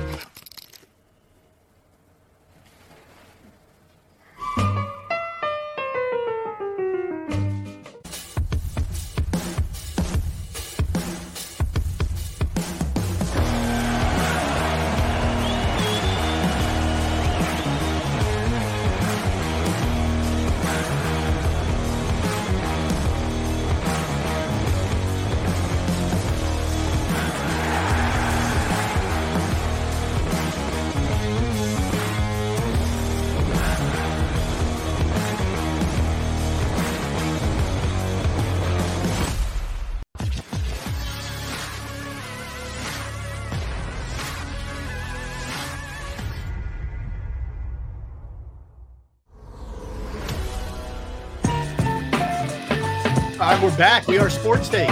Barrett Brooks, Derrick Gunn, Rob Ellis with you on this Wednesday. Tomorrow marks 1 month until the Eagles season opener in Detroit against those Lions. All right, Barrett, so I'm going to pose two things to you. One, Derrick and I already kicked around. I'm curious to get your answer, and then we'll all dive into the next one. But I posed a question to Derrick and our audience.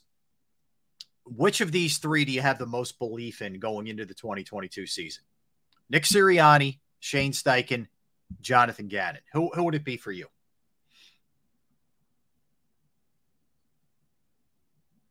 Mute it, Barrett. It's kind of tough because, Nick Sirianni, as the head coach, I have a lot of faith in him, man. But I'm starting to build a lot of faith in Steichen's ability to call plays. Mm-hmm. You know what I'm saying? So, it's up in the air, because I really think that he understands what he has and he can develop plays to maximize their talent. I think he's a major reason why they made the playoffs last year, because they turned around and evaluated the talent they had and moved those guys into position to play better. So it's tough with Steichen. But then you look at Gannon. Now that Gannon has his toys, it looks nothing like it looked last year. That defense looks nothing like him. In fact, you see how he's going out there and he's putting guys in different positions. He's allowing guys to flourish that they're really an afterthought to me. So I'm looking at a guy like, for instance, Taron Jackson. He's explosive, gets off the ball. But then we were just talking about, a guy that nobody's really talking about that's having a great camp, Josh Sweat. Josh Sweat may have a double-digit sack year. And this is going to be a part of Gannon's formula for putting guys in different positions, multiple fronts, which you can't get a beat on anybody. And, he's lined up everywhere, and now he's going to become an impact player. But if I was going to say the guy that I have the most faith in, it's going to have to be Nick. I got to say Nick. Even though I laid out all that, I'm going to say Nick because Nick put Steichen in place to make sure that that offense would be running, and he took the back seat on calling the plays because he thinks the Steichen. That takes a lot as a man to do, to give duties away in what you were brought here to do. That's number one. And then as far as defensively, he made sure that Howie gave him whatever he needed to be a better defensive play caller so they can compete. So I got to say it's got to be Nick. They trust Nick enough that he told him, hey, you help him out and him out. And it's working. So I'm going to go with Nick. Okay. Whoa, we actually agreed on something? You guys agreed. What? Oh, no, let me change mine then. I can't believe. Hold on, this is the first at 1:07 p.m. Eastern time, August 10th. Barrett and Derrick on the same page. All right, I'm impressed. But it's true. He's the orchestrator. He's the maestro behind this. All the questions that come down from ownership and in the front office go directly to him first. Yeah. What happened? Why isn't this working? How's Gannon looking in terms of putting his defense together? Why did you give Steichen a range? You feel that comfortable with him? That's the man they're asking all the questions. They're not asking Steichen and Gannon. So obviously, yes, and he's proven that he can turn things around in a hurry with what he did last year. So therefore, I would have to say it's a great question. It's a difficult question to answer, but when push comes to shove, Sirianni's at the top of that list for obvious reasons. Yeah. Look, I think there's a lot of different ways you go. I think the perception is going to change big time on Gannon by the end of the year. I don't think Steichen gets is going to get enough love no matter what. It's all going to go to Sirianni, but that's okay. I mean, that's just kind of the nature of the beast, especially when you have an offensive coach. That's just the way it goes. All right. So underrated, under the radar, I think would be probably a better way to put it. Eagles. Okay. I jotted down a couple. I'll throw them out there. You guys tell me which ones you agree with. You want to pick up on any of them, feel free. But Avonte Maddox, who I think really came into his own as a slot, nickel last year in a great spot for him. You have Isaac Seumalo. Cool. Huh? You're right, Rob. I mean, we haven't talked about Avonte Maddox when He's the third in that trifecta that, you can name him as a starter. Yeah. He's a starter, slot corner, man. You're right about that, man. I hadn't thought about that, but you're absolutely right. Especially in this league, I mean, everything's, you're almost constantly with 11 personnel. Yeah, 11 personnel. And I think they tried different things with him to see which is the best spot for him. But I think he really found his footing last year, and he's playing great. I mean, look, you're measuring him against a Slay and a Bradbury, who's another one who's had a great camp. Yep. So far. And we talked about what a good camp Epps has had. I'm so excited for the secondary, man. I can't even explain it to you. But all right, so Avante. I threw Isaac Seumalo. I don't think that he gets enough love. I know they have depth on that offensive line. Everybody wants to kind of replace the guy, but I threw him in there. You guys want to jump in on him? I like him, I think, more than most people do. Dude, you look at Isaac Seumalo. He never gets a lot of accolades, a lot of shine or anything, but you never hear his name during game day. Ever. And that's the mark of a good, not even a great offensive lineman, because usually when you hear a name of an offensive lineman, you're holding, you're giving up a sack. It's always a negative connotation when it comes to that. But you never hear him. He's just a guy over there doing his thing, not saying anything. And next thing you know, he's a part of the best offensive line, in the league. And he's been the focal point for the past 5 years that he's been a starter. Yep. He's been so yeah, you have to say that he was right on the cusp before last year of becoming, I think, a Pro Bowl type of offensive lineman. I really think that, if he'd have stayed healthy and played the entire season, he'd have been mentioned as an alternate in the Pro Bowl, almost guaranteed. Interesting. All right, so there's Seumalo. How about you, Gunner? I don't view Seumalo as underrated, nor do I view Avonte Maddox as underrated. Avonte Maddox has proved his mettle to this organization. If not, he wouldn't be here. When you look at the people they tried at that position over the last few years, they didn't hold out, and yet he continues. It's always going back to him. There were times they had to put him on the outside. He's just a little too short to play on the outside against these bigger receivers nowadays, and the Eagles identified that. But he's perfect for the slot, which those receivers are usually a smaller receiver. When I look at a Seumalo, I think he's recognized for being that Swiss Army knife. You can plug and play him anywhere on that offensive line, which makes him that much more valuable. Unfortunately, he lost significant time last year due to an injury. But I think Seumalo is well respected around the league. I think if he was on the open market right now, he wouldn't be there more than 24 hours. No question about that, because of his ability to play multiple positions and play it at a high level. All right, fair enough. A couple others I threw on there for underrated, under the radar, whatever the case may be. Okay. Look, TJ Edwards, all we try and do is replace this guy. Right. Yeah. And I get it. We're all excited for Nakobe Dean. Understood. But, he's turned himself into not just the best of a bad lot of Eagles linebackers into a good linebacker now in the NFL. Absolutely. And he doesn't, I don't know if we look at him quite that way. He is, it wasn't until he stepped up and really started, especially right around the Detroit game, that you really saw how good TJ Edwards was. In fact, I go so far as to say the Raiders game, the game before Detroit, where he started playing at a level in which I'm like, man, TJ Edwards really wants to be a starter. He really wants to play. He's going to mix it up. It took a long time for linebackers to play like linebackers in the system last year. I can remember watching teams with double team the three technique all the way back to the linebackers, because the linebackers were not tough enough and intense enough. And that's when they had Wilson, right, and those guys in there, and they would wait for blocks to get to them. It wasn't until they cut Wilson and they put TJ in there, and TJ started coming downhill and rocking those offensive linemen off the double team, which now allowed the defensive lineman to go one-on-one with a defensive tackle against one-on-one against an offensive guy, and then a linebacker against an offensive guy. And that double team not only filled his gap, but it also closed the hole up, because the linebacker wasn't back waiting for the play to develop in front of him. He was going downhill and activating the play and stopping it so everybody could go out there one-on-one and make plays. That's what he brought. He brought a toughness.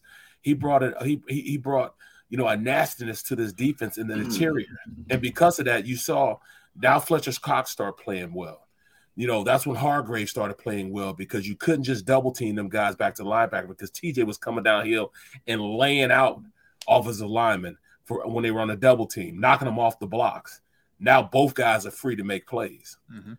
Ever since then, he has been that shining light in that defense. That's when, if you saw, they started calling a more aggressive game. Gannon started calling a more aggressive game because he relied on TJ to make sure he would bring that funk in the middle of that defense.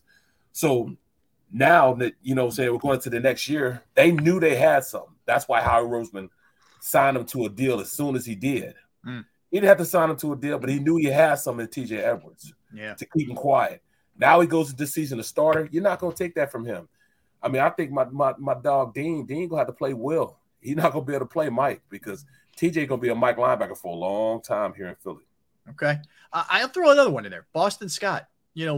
For some reason, he sort of disappeared for a while last year, but then when they, broke the glass in case of emergency and he came back, the guy plays and he's got a nose for the end zone, especially for a little dude in the red zone. I'm a huge fan, man. And I think, look, he's a great sort of backup running back, second or third guy on your team. I'm not saying he's a feature back necessarily, but he's a real good football player. I think Boston Scott, they got something there with him. He's a giant killer also. Yeah, he is. Yeah. He's always played good against the Giants. But with the exception of that fumble against the Giants, he's always played very, very well. He runs well in between the tackles. He's actually a really good red zone, getting up, hitting yards inside when they run screens and draw plays and even running power plays. He gets in between those offensive linemen. And he sneaks around in there. Next thing you know, he's at 5-6 yards down the field. So he plays well for his size in between the tackles. He's not one of those guys who wants to bounce it. He want to run up in there with the trees and everything that he can get by and they don't see him. Next thing you know, he's 5 yards down the field. Right. Very consistent player, man. He's one of those things that, all right, a change of pace back, put him in there fresh, he'll run all over your defense. Yeah.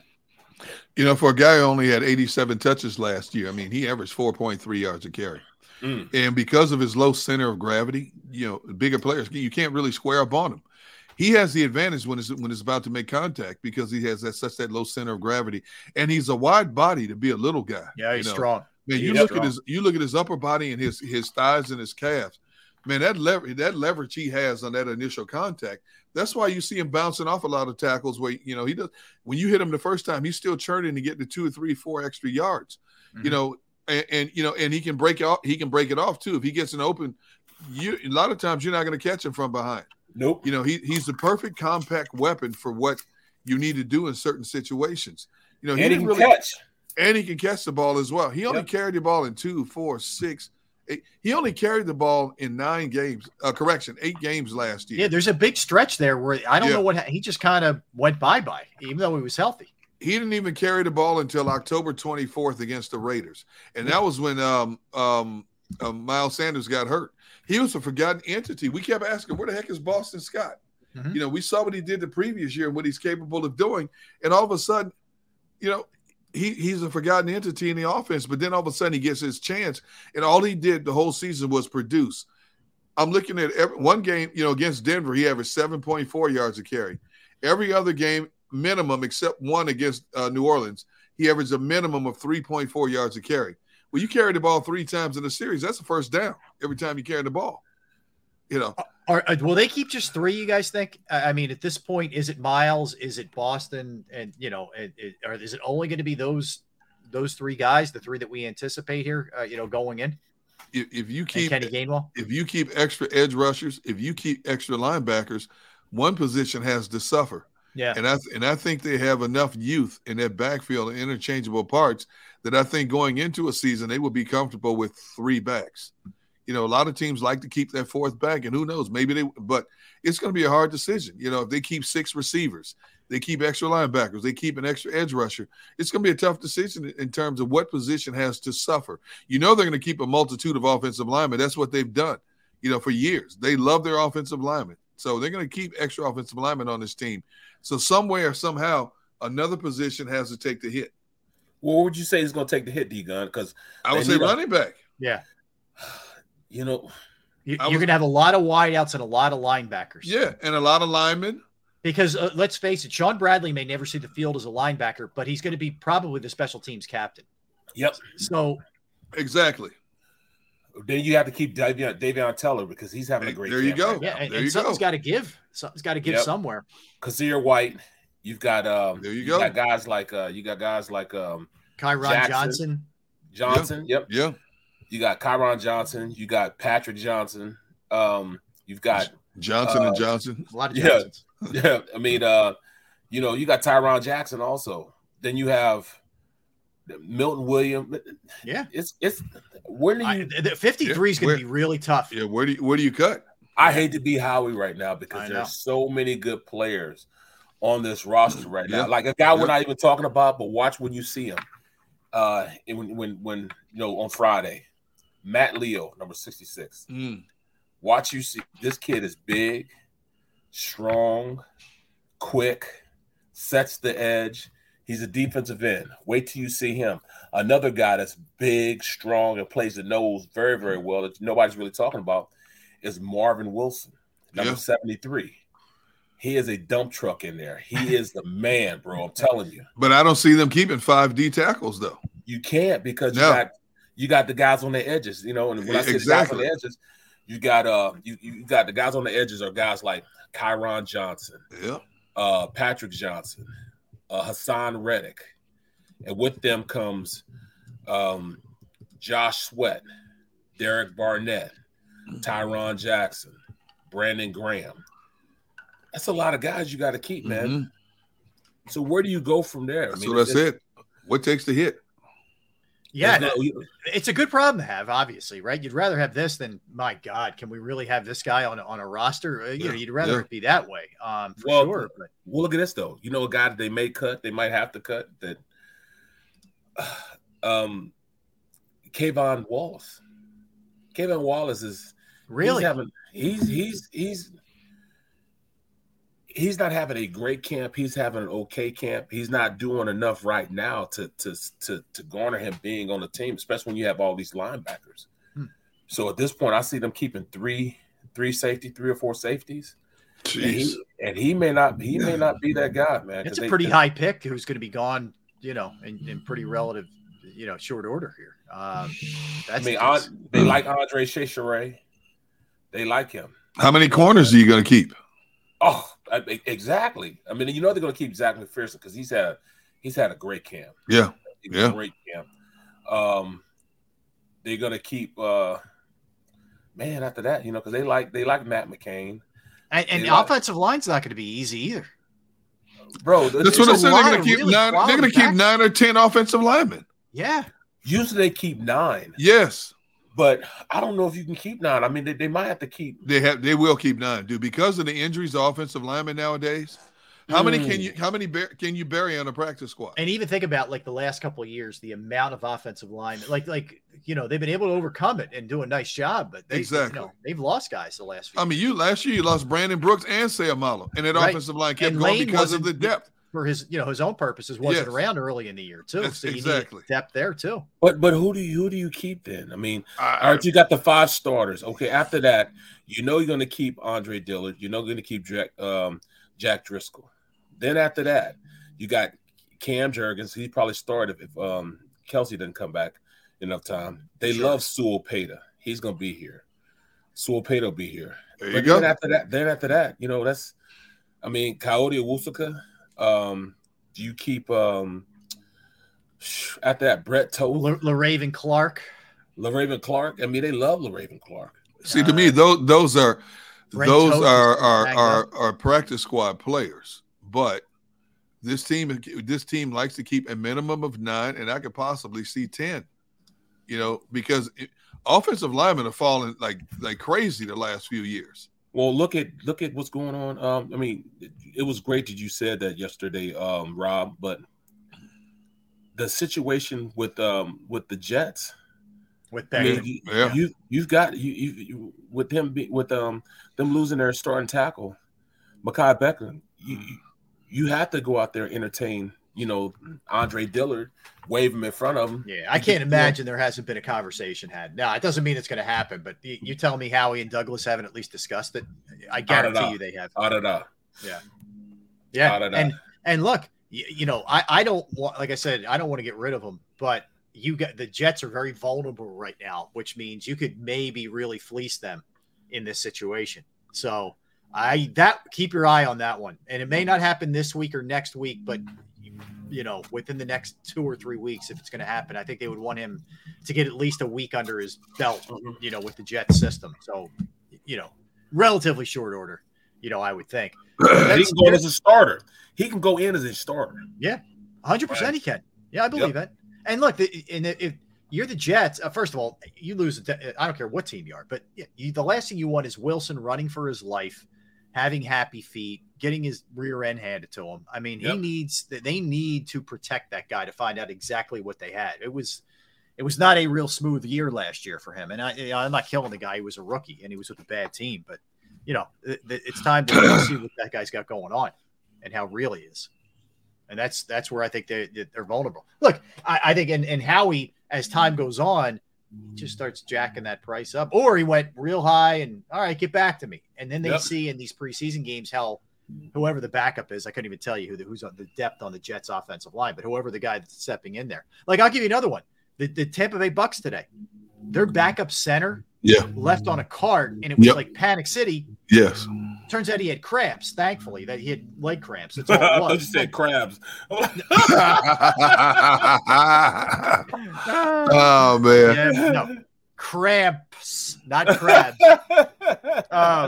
But no, it turned out to be nothing, thank God. But for them, they went down to the third string center with a 45-year-old quarterback, even though he's the GOAT. So, this stuff is sketchy, man. That's for sure.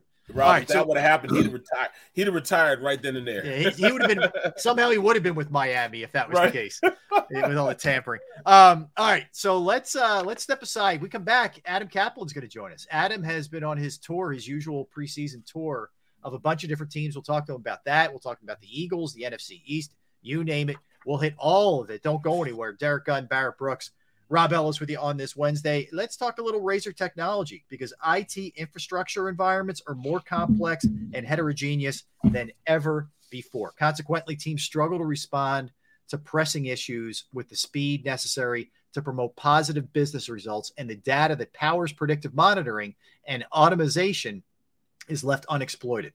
Razor Technology addresses this challenge with a holistic approach that connects every part of an organization's technology assets, enabling proactive and secure IT operations without sacrificing the agility that drives innovation. Razor Technology automates monitoring and management to bolster IT teams that are feeling stretched thin.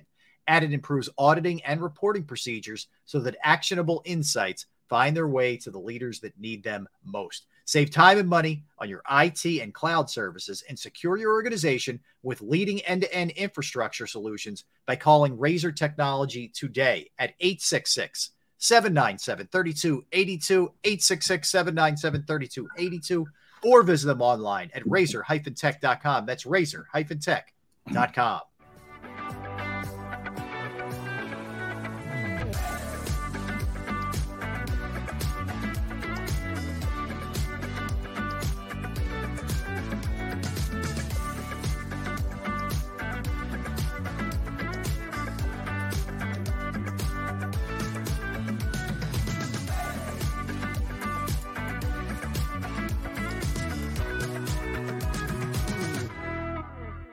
Do you stream on a Roku, Fire Stick, Android TV, or Apple TV? Now you can watch 6ABC 24/7 with the 6ABC Philadelphia streaming app. The big story on Action News. Search 6ABC Philadelphia and start streaming today.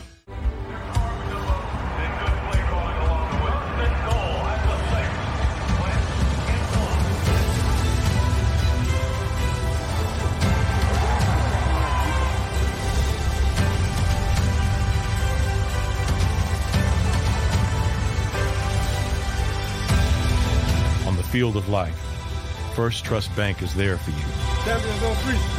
Because Philadelphia dreams deserve a Philadelphia bank. At Stateside Vodka, every new customer gets the world's best rocks glass, free. What's that? A rocks glass? You're telling me that bottle is cut in half? You could say that. Holy shit. The glass is for cocktails, right? It's for this, this, this, and that. Is the length of the glass equal to your... You betcha. But is it made out of... Glass? Okay, but is the rim... Smooth? Will you stop doing... That? I'm the professional here. And you're telling me I can get one of these glasses for free? That's right. 1 free rocks glass per customer with each first-time purchase of stateside vodka. All from the company that's highly awarded. 0 carbs, 0 sugar, and deliciously tasting vodka. So good, it just disappears.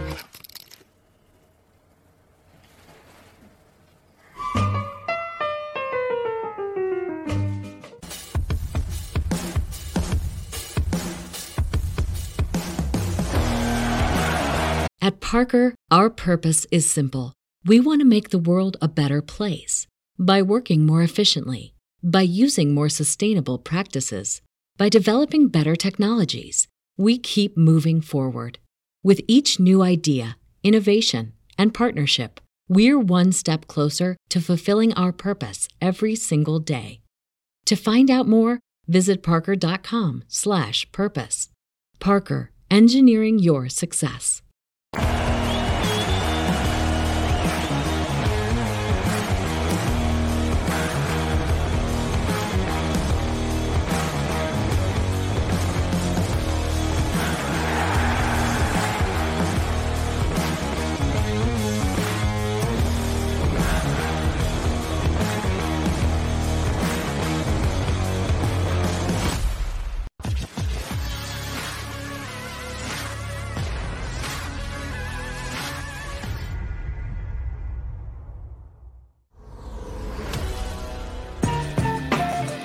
Welcome back in, everybody. Happy Wednesday to you. Thanks for hanging with us. We are Sports Take, Jacob Sports YouTube Network.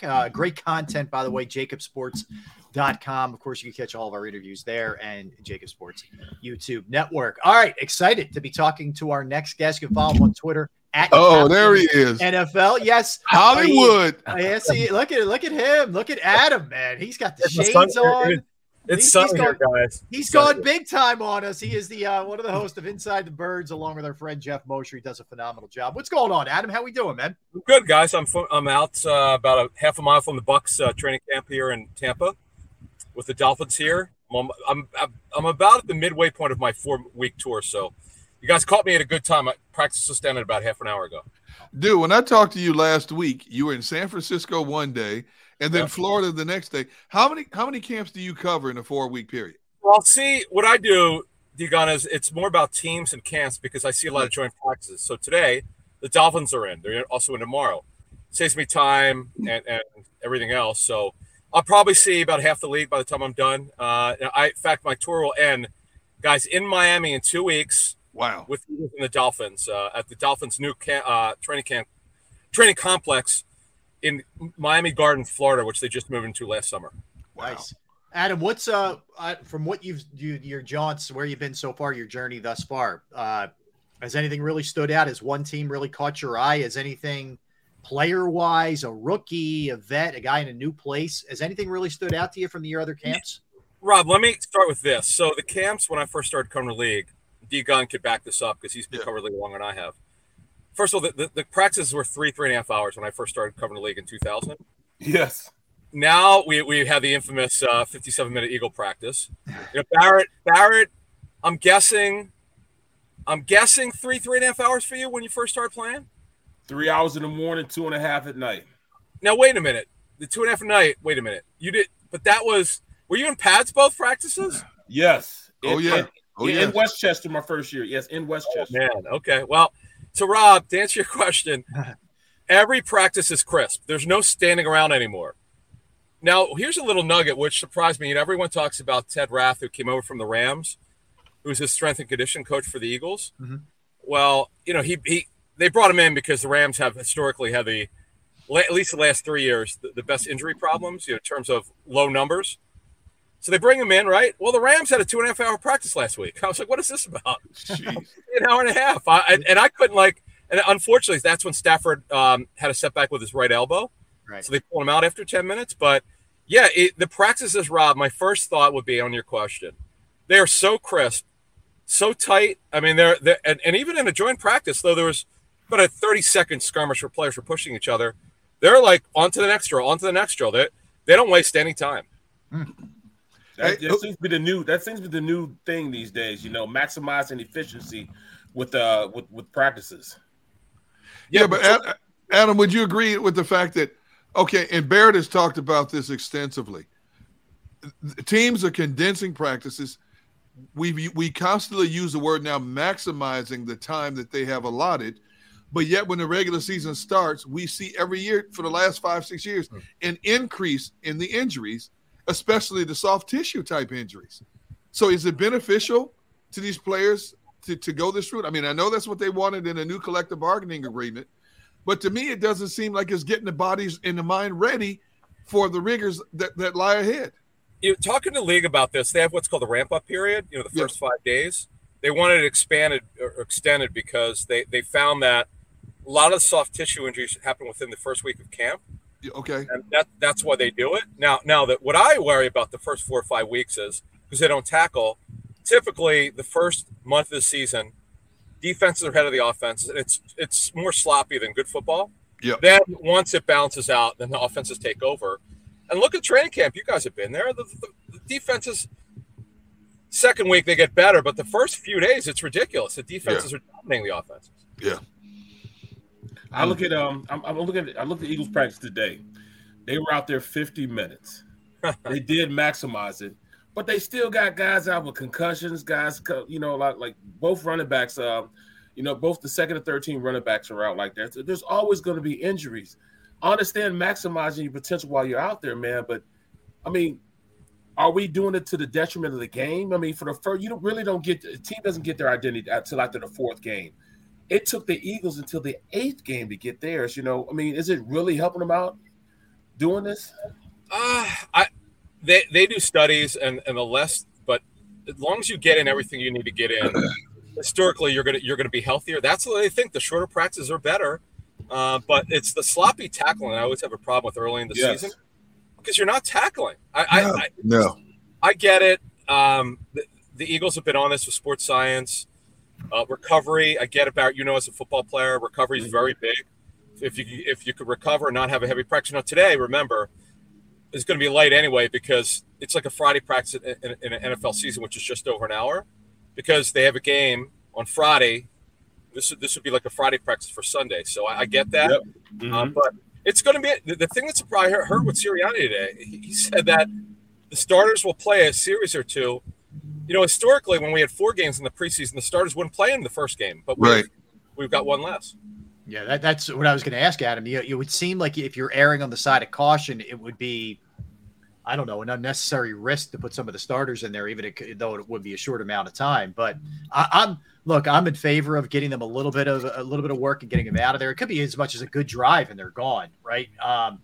Is this just we have too many new faces here? We got to get these guys acclimated a little bit more with the game speed. I know how much they value those joint practices, and of course you're going to be at one of them. But you think that's what it is more than anything else?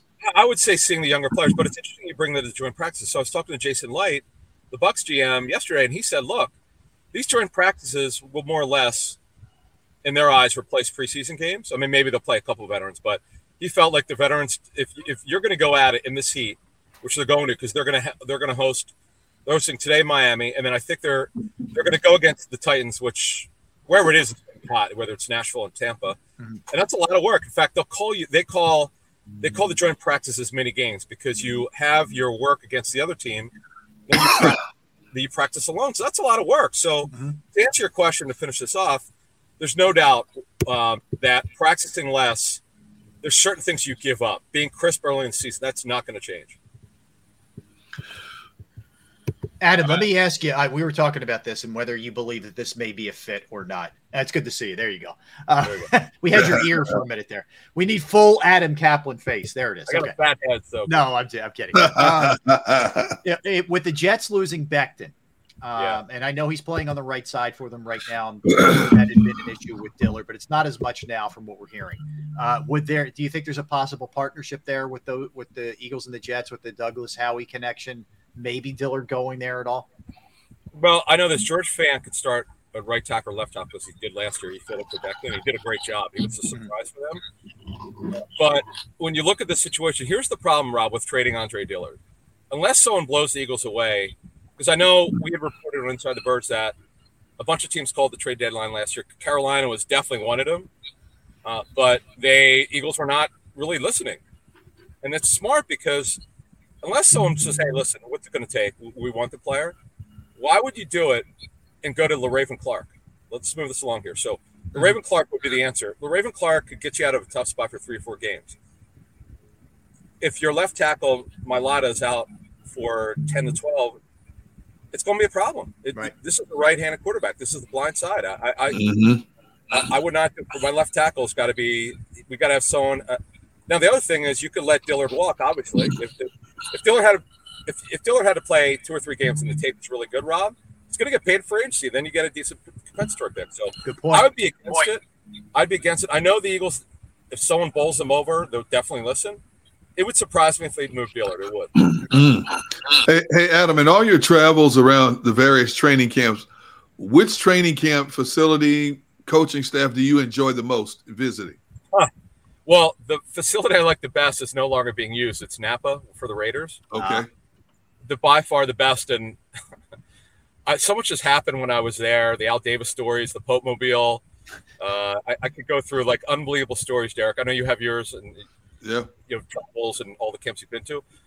I do miss Lehigh a little bit. I had fun there, but I'd have to say by far nothing will replace the Raiders in Napa. 05 was my first one. I want to give you a 30-second story.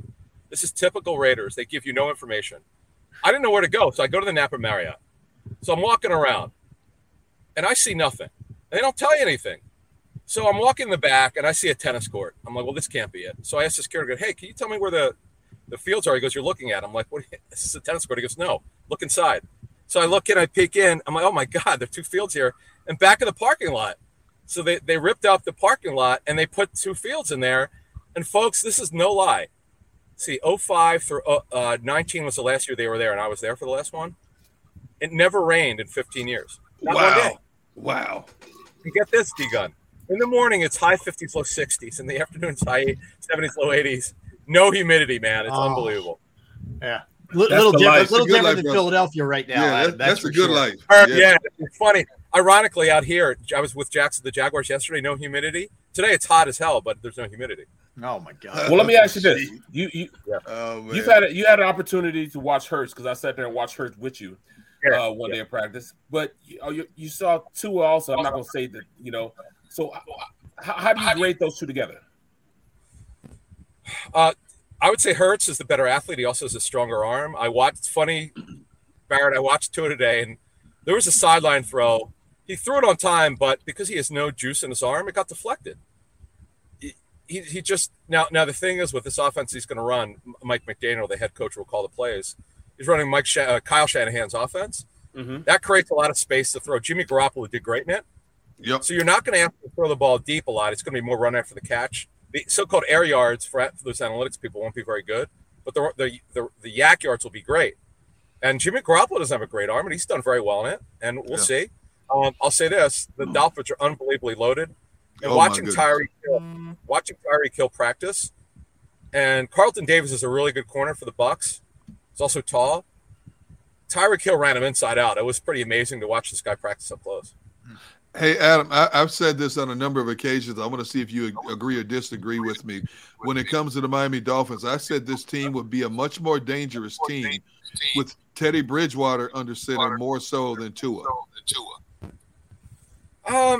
He's more of a check down quarterback. He's not going to drive it. Now, he's a smart quarterback. He won't turn it over. But the reason why he keeps moving is he's just not going to challenge. He won't turn it over. He's a great leader, but he's a shell of the player, I think, when he was drafted that the Vikings were thinking he was getting. He's a good backup. But honestly, though, if you watch Tua throw and Bridgewater throw, it's funny you mentioned that. Bridgewater threw the ball better, a little bit better today. It's funny you mentioned that. I did see that. Let me ask you, speaking of Tyreek Hill tearing up, A.J. Brown is on like a TO mission here early on, Adam, in practices. I mean, and I know it's practice, but he seems to be just absolutely in his zone, and they have a pretty good chemistry here. Do you think we're looking at monster production out of him and numbers from him this season? Yes, Rob. In fact, I know the Titans very well, and I know how tough of a trade that was for them, and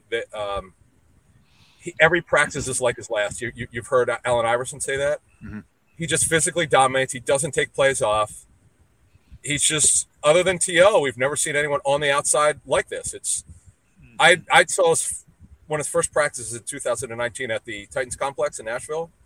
I was pretty impressed then, and seeing him as I was able to last week and the week before that, he's everything I thought and more.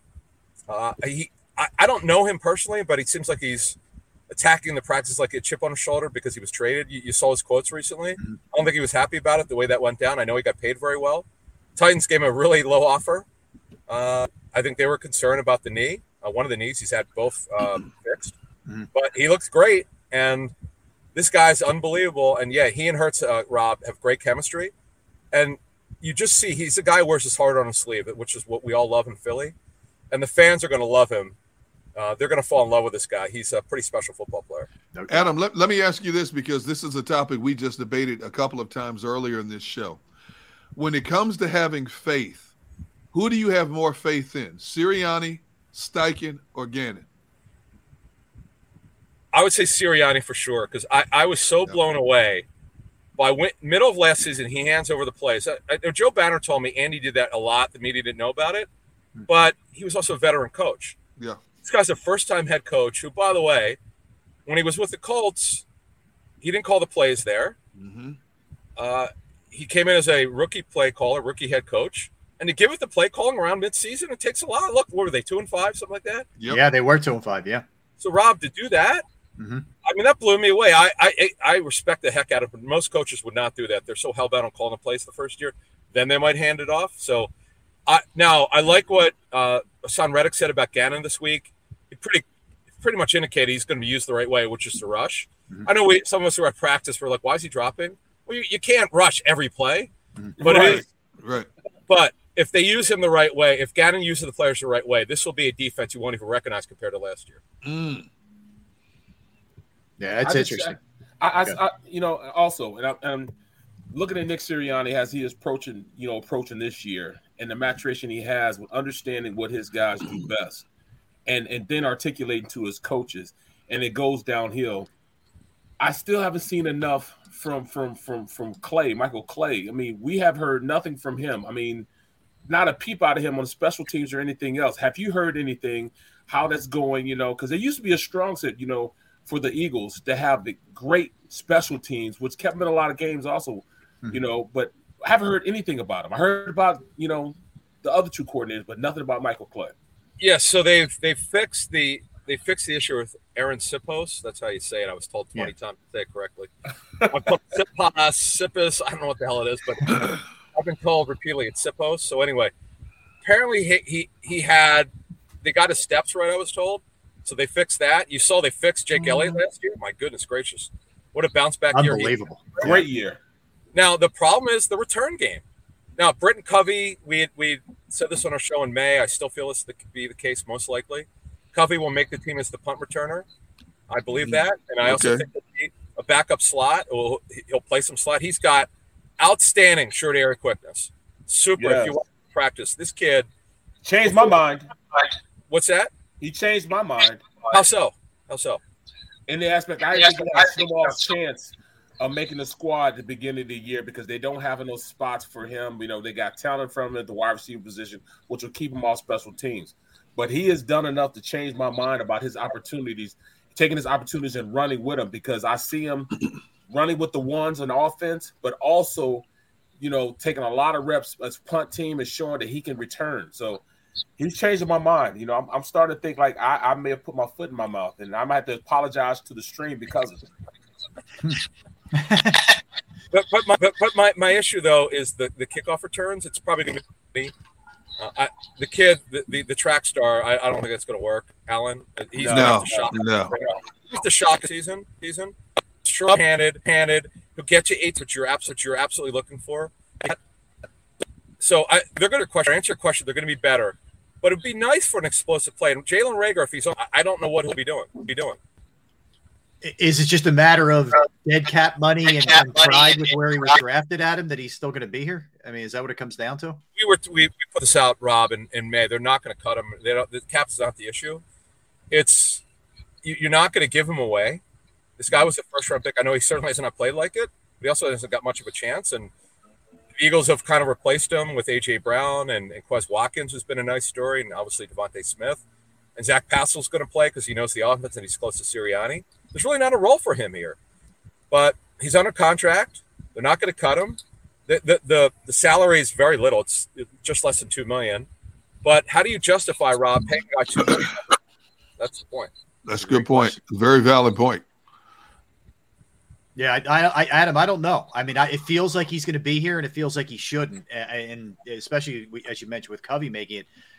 They got some real tough roster questions. We were going over this earlier. I mean, they're deep. It's a good problem, but they're deep in a lot of spots here, Adam. There's going to be some quality guys that they're just going to have to let go. It's funny you say that because I was talking to someone at practice the other day. I said, man, you guys, they're like 60 players you guys should keep, and it's completely different from previous years. I know the Seahawks would always tell me about that. God, we're going to have tough cuts, man. We don't want to trade them. Well, there are going to be some players, the back-end players that they probably like, that are maybe the 10th lineman or 11th lineman they don't want to cut. You're right. You're absolutely right. This is going to be interesting. For you out there watching the show, love to do their own 53. You're probably time this you're getting it right because the last 3 to 4 spots are going to be cannot keep everybody.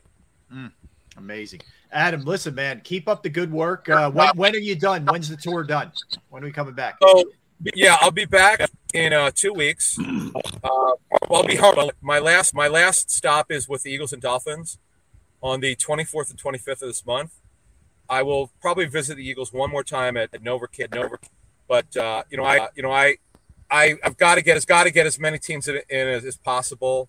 And I look for Browns the next week in Berea, Ohio, which is always a fun drive. On the yeah, that's going to be. Was that Interstate 80? It's 80 and 76. Yeah. Yep. I've driven that many times, brother. Whew. Adam, all right, be safe, man. Thanks for hopping on. Thank you, Adam. It's always fun. Appreciate it, bro. Later. All right, take care, Adam Cap. We wrapped a little bit early. You had some technical stuff there. You guys are picking up that echo too, so just I know that was a little bit difficult. I do love that he does that, man. He basically goes to almost. He said we say half the teams in the NFL. He'll hit their camps.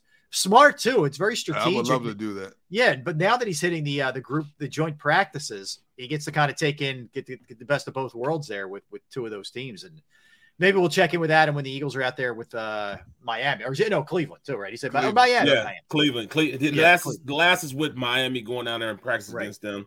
Yeah, Cleveland. I think it's going to be a lot harder for this team to go in there and kind of push around because that's a physical team.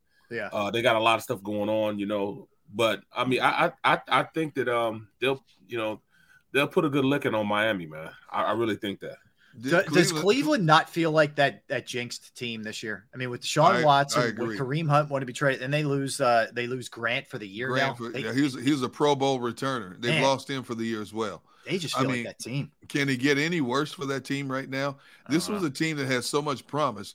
But like we were talking about earlier, Rob, when Roger Goodell came out and said yesterday, we think the suspension should be longer, that was a green flag right there. That means the NFL is going to do everything possible to make sure they make an example of him. And as I said a few weeks ago on this very show, I didn't think that 6-game suspension was going to stand because I believe there's a certain contingent of owners who got in Roger Goodell's ears that, hey, you and your office better do something about this. A 6-game suspension is nothing more than a slap on the wrist for a situation like this. This is our integrity we're talking about. We've made examples of other players. We can't just let this one fall by the wayside. Yeah. No, Gunner, I think you're right.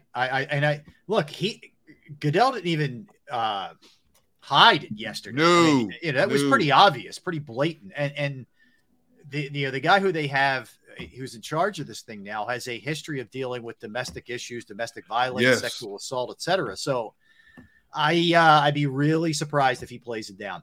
I would be really surprised. I agree 100% with you, which means that hits Cleveland where it hurts, because now they go from being a team that can compete to an average to less than average team now in a lot of ways. Bear's right. They're a physical team on both sides of the football. The last 3 or 4 years, that team has been built for physicality. Yep. But it's predicated by a guy being able to lead that team. I'm not putting my money into Jacoby Brissett or anybody else quarterback in that team right now to get it done. They'll be in games, they'll be competitive, but I can see them falling short in way too many games because of a deficiency at their quarterback position. And then I guess the question then is, can Stefanski be on a hot seat after all of this? Can you blame the coach after all of this? No. Yeah, you can't blame the coach for this one. No, not at all. This is on the player. Yeah, I agree. This is on a proven professional player who has stepped outside of the lines of ethics, not once, not twice, but 30 times, 40 times too many. And the Browns spun that roulette wheel, took a chance that he would get a slap on the wrist. Initially he did, but the Browns should have also figured out somehow, some way the league was going to step into this picture and not be okay with what he was given. And sure enough, the league filed their appeal. The commissioner has said, we're going to look at this a little bit more seriously than what the initial ruling was. Yeah, no, I agree. I think they're just saving face. I know it's just the league trying to save face. And when we say the league, when you say the league, it's funny to me. We say the league, but it's actually the owners. Absolutely. And I think 2 owners specifically, with Cleveland and Houston are just trying to, say, hey, let's just keep this going. I wonder what other teams are looking at this and saying, oh no, we want to get this, when we get this finalized and everything. Because at this point, with Goodell just basically just being a yes man for the owners, why are they still going through with this? Yeah. I would have thought they tried to sweep under the rug. But you wonder too, if he misses this year, I know how good he is, and I know he's not 35. He's still young, but 2 straight years of being out of the NFL. It's not an easy thing to pick. I know Michael Vick did it, but we haven't seen a lot of guys be able to just pick right back up after missing that kind of, and still have your timing and your edge. Rob, you're right. You're right. And it's not going to be that way either. He's not going to be able to go in and step right in. Even after the 6 games, we're talking about a year and a half that he hasn't played in a game. Now, if I'm not mistaken, he can play in the preseason, though. I believe he can. He's definitely practicing. 100% he's practicing. So I would assume, that's not the regular season. Right. It's not the regular season. So, and if you're them, I mean, you really have to approach this differently, man. Like, you know how it is, Barrett, at practice, and Derrick, the 2s and the 3s get hardly any reps. Right. Yep. Brissett's got to be getting touches, man. He has to.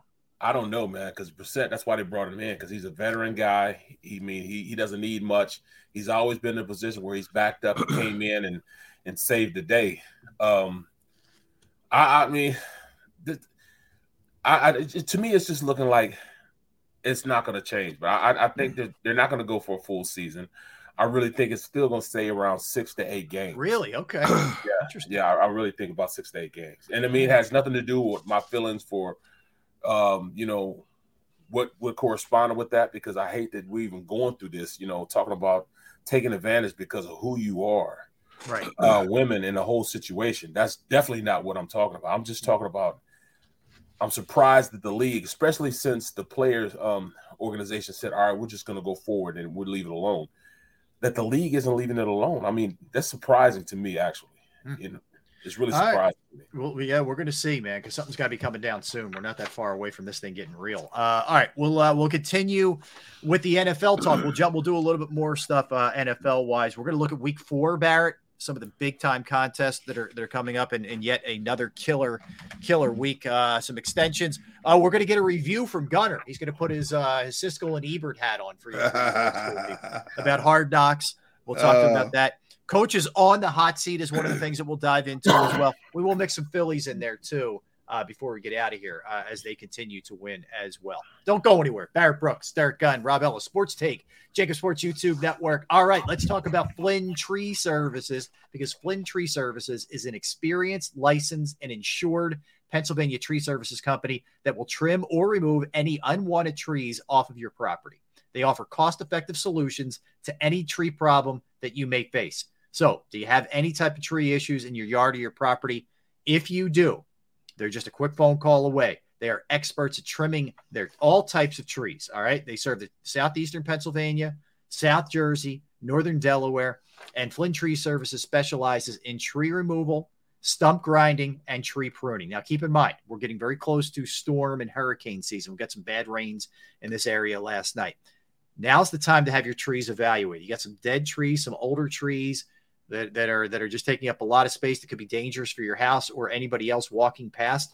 Give them a call right now. You go to their Facebook or Instagram page for more information or a sampling of their work.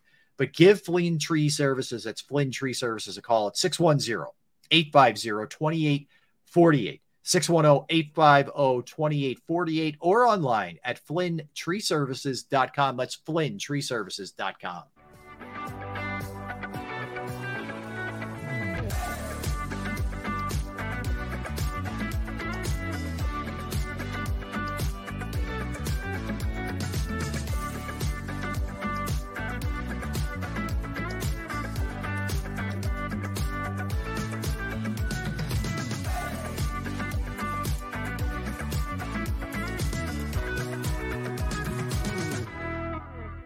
Do you stream on a Roku, Fire Stick, Android TV, or Apple TV? Now you can watch 6ABC 24/7 with the 6ABC Philadelphia streaming app. The big story on Action News. Search 6ABC Philadelphia and start streaming today.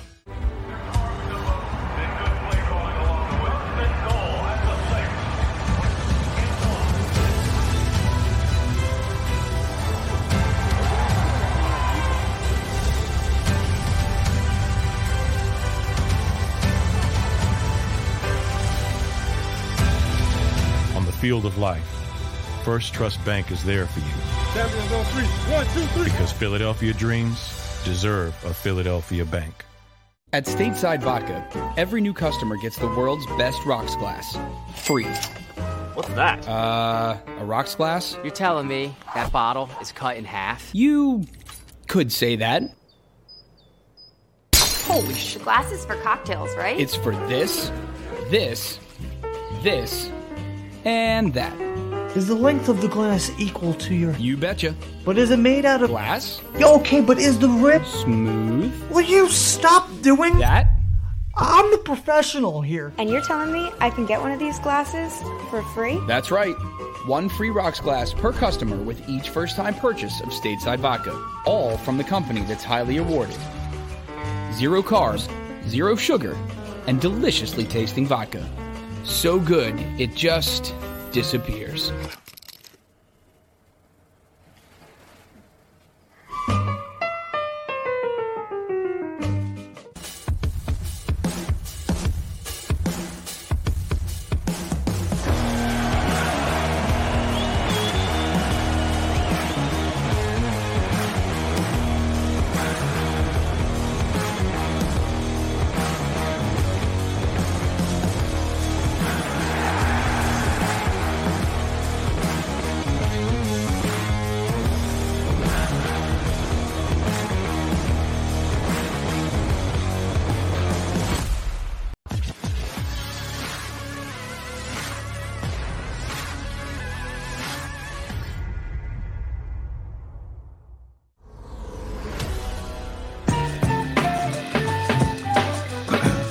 What's up? How we doing?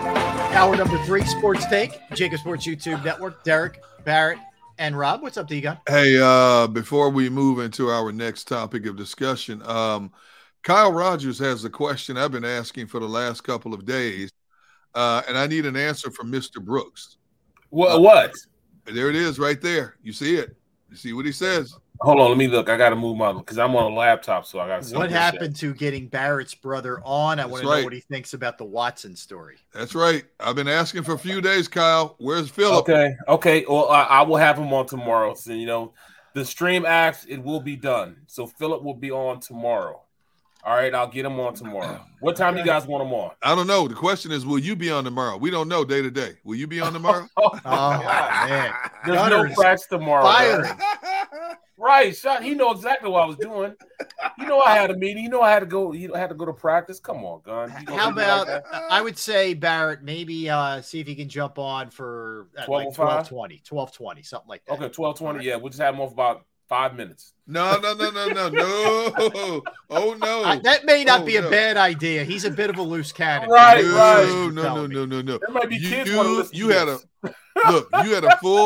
a full 30 minutes to interrogate my brother and to get him to say stuff about me that I told him if he ever said I would fly to Arizona and choke him. So therefore, we need at least 20 minutes with your brother. Well, your brother doesn't carry shotguns and guns. That makes a difference.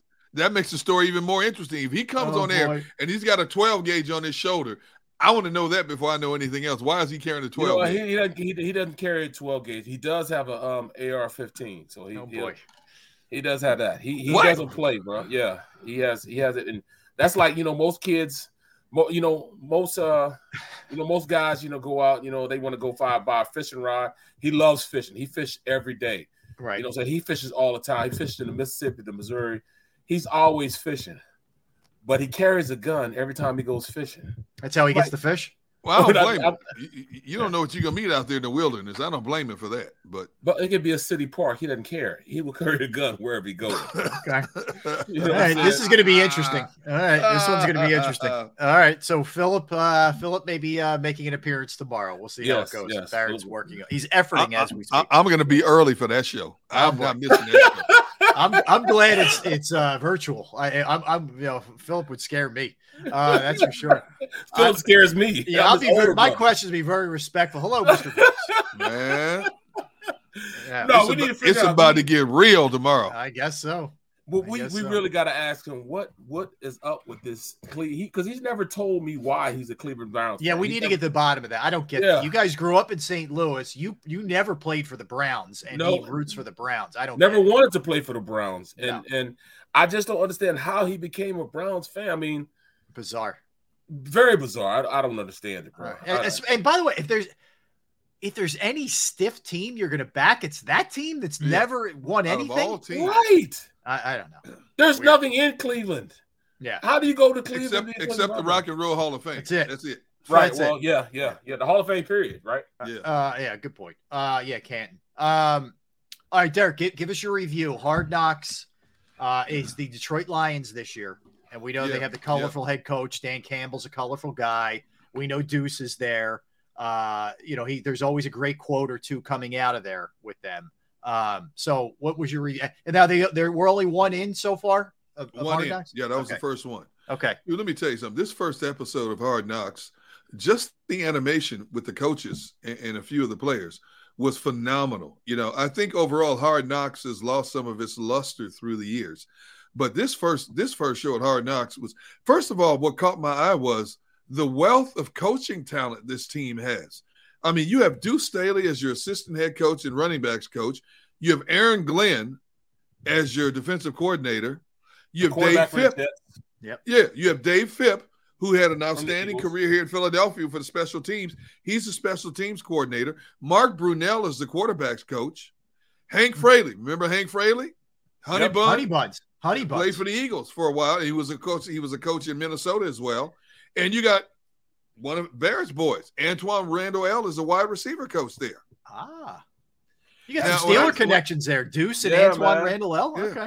Yep. Now, in listening to Dan Campbell said when he assembled a coaching staff, he wanted guys who had been there and done it as players, not just guys who had coached it, but who had been there and gone through the rigors of making a name for themselves in the NFL and understanding what it takes to get that extra something out of you in the NFL. And there was a scene in there. There was a section in there.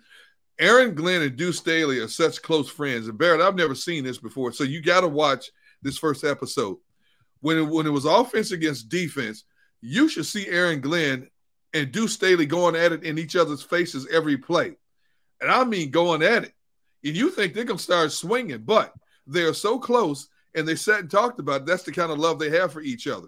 They're the best of friends, but they're jaw-jacking more than any player I've seen in a training camp.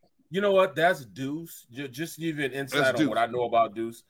I with playing with Deuce, it was actually a point when we were with the Steelers, and Deuce was just backing up because he had fast Willie Parker and Jerome Bettis in front. He was getting older at that point. Right. Yeah. That it was kind of the same way. We'd be in practice, and he's jabberjawing and talking, cash trash to the head coach. Him and Cowher are going back and forth. I'm like, did you forget that you're a player? It's to the point where we kicked y'all ass. We whooping y'all ass, coach. That's what he was saying in practice. That's what he was saying. He was saying to Bill Cowher. Oh man, y'all saw. Peasy, you saw. My boy shutting you down, Peasy. You saw. Talking about Joey Porter.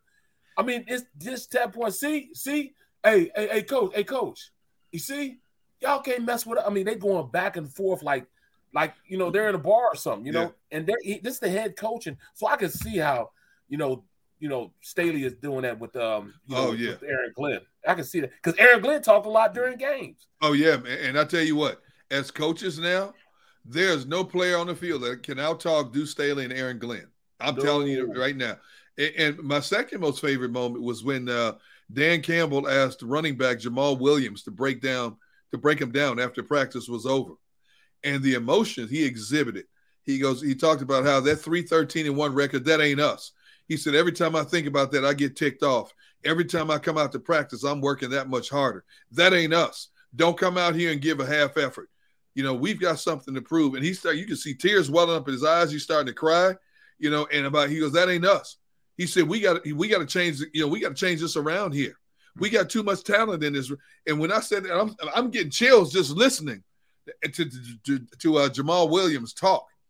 And I'm thinking the more he talked, the more I'm realizing, number one, if I was a betting man, if I had Monopoly money to play with, I'd bet everything I'd own that the Eagles win their first game in Detroit. But this Detroit team scares me, number one, because they were that bad last year, but they hung around and could have won so many games, but couldn't hold off the opposition at the end. And number two, you look at some of the collection of talent they have just on the offensive side of the ball, T.J. Hawkinson, DJ Chark, Amon-Ra St. Brown, Jamal Williams, DeAndre Swift, Penei Sewell playing right tackle for him. Big V is the right guard. Hutchinson. Big V is the right guard. Yeah. Michael Brockers is the right defensive tackle. Hutchinson is the right defensive end. Jeff Okudah is the first-round pick playing corner for him. Yeah. This team has the talent. They just have to learn how to win. Ohio State. Yeah, yes. That's right. They just have to learn how to win. So I thought that was one of the more entertaining Hard Knocks I've seen in quite some time. And Dan Campbell, just listening to Dan Campbell talk to his players about how I know you guys think I might be overdoing it, but trust me, there's a purpose behind everything that I'm doing. You got to trust me on this. Him and Aaron Glenn are out there doing up downs with the players. What have you seen a coach doing up downs? Yeah, I ain't seen no players doing up down. Barrett, we were talking about this earlier, man. I think week one is going to be a real battle. It is a real battle. And I put it like this: I'll tell you the truth. If I was a betting man, there's no way I'd even say they were going to cover the spread. I think the Eagles are going to win, but there's no way they cover that spread. No. What is all right? So the line's right 4. Eagles are minus right 4. Yeah, it's 446.5. Eagles are. Jake Elliott kicks a field goal to win this game. I would take the 4 points. I can see. Look, Derrick and I did our betting show last year, odds on, right? And I swear to you, out of 17 weeks, I probably took the Lions 15 of those weeks, and they were, if not the best cover team, they were in the top 2 or 3 of. Even though they lost a lot of tight ones. They were in every almost not every game. The Eagles killed them, but a lot of games they were in. Trust me. No question. I'm talking about like the Rams. They took the Rams to the last play of the game. Yeah, they did. Yeah, they did. The last play of the game. So you can't. Whatever happened last year happened last year. That's why we need to separate what we're doing this year from last year, because number one, this team has gotten better than what they were last year. This is the second time. This is the second year under this head coach, this offense, this defense, and special team. Totally different team. It's like if we look at this team now, it's going to be the polar opposite of what we saw last year. Yeah. And we got to think like that. And to think that anybody else in the NFL is going to be the same either, besides Dallas and besides teams like that, like Dallas definitely got worse. They definitely got worse. But you look at other teams that that you would think would be bad. Like Minnesota is not going to be bad as their record was last year. I hope they are. They're not, though. They're not. I know. The Saints are not going to be as bad as they were last. Well, not as good as they were, and not as bad as they were. I don't know what's going on with them. Because their quarterback just hurt his foot or whatever. He's okay. It doesn't look like it's anything major. Well, that team, I mean, he's definitely James Winston has a chip on his shoulder. He don't have Sean there anymore, but I think he's still gonna play better than what he played last year. When he was playing last year, we saw that's a drastically different team than what they saw the Eagles when they played the Eagles last year. Big way different. I'm looking at this Detroit schedule again from last year. They lost the opener to the 49ers by 8. They lost to Baltimore by 2. They lost to Minnesota by 2. They tied Pittsburgh. They lost to Cleveland by 3, Chicago by 2. They lost to Atlanta by 4. And they lost to Green Bay, or they beat Green Bay by 7. They beat Arizona 30-12. Mm-hmm. And they came back and beat Minnesota by 2 points. Those were their only 3 wins. So the only games they really got blown out was at Green Bay, at Cincinnati, the Eagles, and Denver. So 4 games they got killed. 4 games they got killed. And Seattle beat them 51-29. Yeah. So 5 games. But I'm telling you, man, this team is lurking in the shadows, man. I think they're dangerous. I'm with you. I think they're dangerous. All right, a couple other odds and ends. Looks like Sean McVay and Les Snead are both going to get extended. McVay apparently has already signed it, but they don't want to go public with it till they're going to announce both at the same time, a joint thing. Les Snead, of course, being the architect of that. He's kind of flown in the face of a lot of conventional wisdom of just who cares about draft picks. We're going to go for it now. So those two getting extended, really no surprise there. We talked about it earlier, maybe before you jumped on, Barrett. Jakeem Grant, the really phenomenal return man and receiver for the Browns, out for the season. Tore his Achilles. Yeah. All pro. Torn Achilles. Done for the year. Yeah. Wow. Mm-hmm. That's crazy, man. Yeah, loss. Hey, Joey B just put up a question. When's Pete Rose coming on this show? I can answer that. Never. He's not. No. He ain't coming on this show. No. Well, there will be no Pete Rose. Well, Gigi Meta said right after Lenny Dykstra. I'd love to have Lenny Dykstra on there because he doesn't make no qualms about what he was. He was. He don't make sense. Right. But some of the stuff that he said. Remember we interviewed him, Rob. Yes. And he made no secrets about him being what do you call it? For older women, an escort. He wanted to. Oh, that's right, an escort. That's he what they wanted call to. Oh man, I'm not. He was interested in older women. Right. Well, they were interested in him, and he was ready to oblige them. Yeah, he was happy to work with them on that issue. Yeah, I don't know. We'll see. We'll see about that. We'll see about either one of those two guys. That's for sure. All right, I wanted to hit you guys with this week 4. So what we're doing is just tuning in. We're saying, what are you talking about week 4 for? We're kind of going through every week leading up to when the season starts. We've done weeks 1 through 3. So I'm going to give you 4. All right, and this week is interesting because it starts the international games. We get a London game that week. So London is the early game, the 9:30 kickoff. Vikings and the Saints, 2 teams we were just talking about. It's kind of interesting, right? It's good, pretty good early game. Yep. It feels like it's always Jacksonville or somebody else, right? But that one is the Vikings and the Saints. Washington and Dallas, classic NFC East battle right there. That game's in Texas. And here's where it really starts to pick up. Titans and the Colts. So the really good AFC South battle right there. Yep. I love this one. Bills and the Ravens. Oh, yes. Oh, my goodness, yes. That is going to be fun right there. Packers and the Patriots. Yeah, in Green Bay. At Green Bay, man. At Lambeau Field. Really good. Barrett, you'll love this one. Broncos and the Raiders. Another one. That's AFC really West good. battle. Yeah. Come on, man. Broncos and the Raiders going to be, a great game because, here, 2 quarterbacks going in and, who's the better of the 2, man? Yeah. Who's the better of the 2? Yeah. So interesting there. And then the Sunday night and Monday night are killers. Chiefs and the Bucks Sunday night. Man. Woo. Yeah. Possible Super Bowl preview right there. But quality one there. And then Rams 49ers Monday. I mean, that's 8 games right there that are just quality I'm telling you. football games. And the Eagles play at 1, by the way. That's the week the Eagles play Doug P. and Jacksonville, who come here. So the Eagles have 2 straight weeks of kind of emotional games, I guess. You know, you go. Yep. So out of the shoot, it's Lions Vikings, but then you're at Washington to take on Wentz, and then you get Doug coming here after that. Like I of those two, let me ask you, which one's going to be more emotional? Jacksonville, Philly. Oh, that's for Doug Peterson. You don't think Doug Peterson wants to come in here and win that game? No, I do think he does. I think he does. I think the fans are more hell bent on Wentz and more pissed off at Wentz, and then Doug will get love. Whereas Carson, it might be mixed, but there's going to be some haters for sure. I mean, Doug still has a statue in front of the field when he comes in here. You know what I'm saying? Yep. I bet you're gonna show them guys that on his way in. He's gonna show them that. You know what I mean? Mm-hmm. So you're right, man. This is a week 4. This season is turning out to be unbelievable, man. Oh my goodness. Dolphins, Bengals, come on, man. You know, Vikings, Saints. I mean, these are all really, really good games. Did you mention Arizona, Carolina? I did not.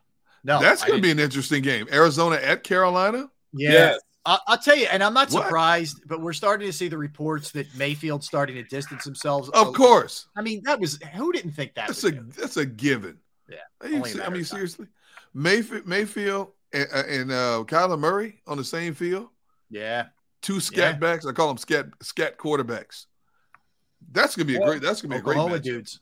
Yep. I'm gonna tell you that you're right. You hit it. You know, you hit it on the head when you said Bills Ravens though. Ooh. Oh my goodness! You hit it on the head with that. Bills Ravens is gonna be unbelievable, and I tell you what, that Patriots Packers game is gonna be okay also. Yeah, it is. Yeah, no, that one's gonna be fun. Mac Jones, Aaron Rodgers, at Lambeau. No. Oh my goodness! Yeah, I guess if I'm looking at the highlight game of the week, it's probably Chiefs Bucks though. I mean, Sunday night. Oh my goodness! In Tampa, man, Andy going down there. You know how the networks, CBS, NBC. They fight for certain games. I like to know how the backdoor wars went on in terms of who gets what games. Right. Because, they'll jockey and switch as the season gets to the latter part of the season. I like to know how because they want that primetime game. Between CBS, Fox, and NBC. I like to know how they arrived at certain decisions on who gets what game. Didn't it seem like Sunday night took over for Monday? For a while. Yeah, in a way. Yes. Yeah, sure did. Yes. But now that they have all that money invested in Buck and Aikman, I think Monday night's going to make a comeback, would be my sense. Oh, my goodness, yes. There's no question about it. How weird is that going to be, guys, by the way? Buck and Aikman on ESPN on Monday night, not doing the big Fox game anymore. That's going to be strange. It's going to change. It's going to change how you view Monday night's going to be must-watch TV now. You know, and here's the other thing. Al Michaels doing Thursday night on Amazon Prime with Herb Street. Yep. Another much watch. You know what I'm saying? They invested money in it, man. That's weird, like us three doing a show together right now. Right.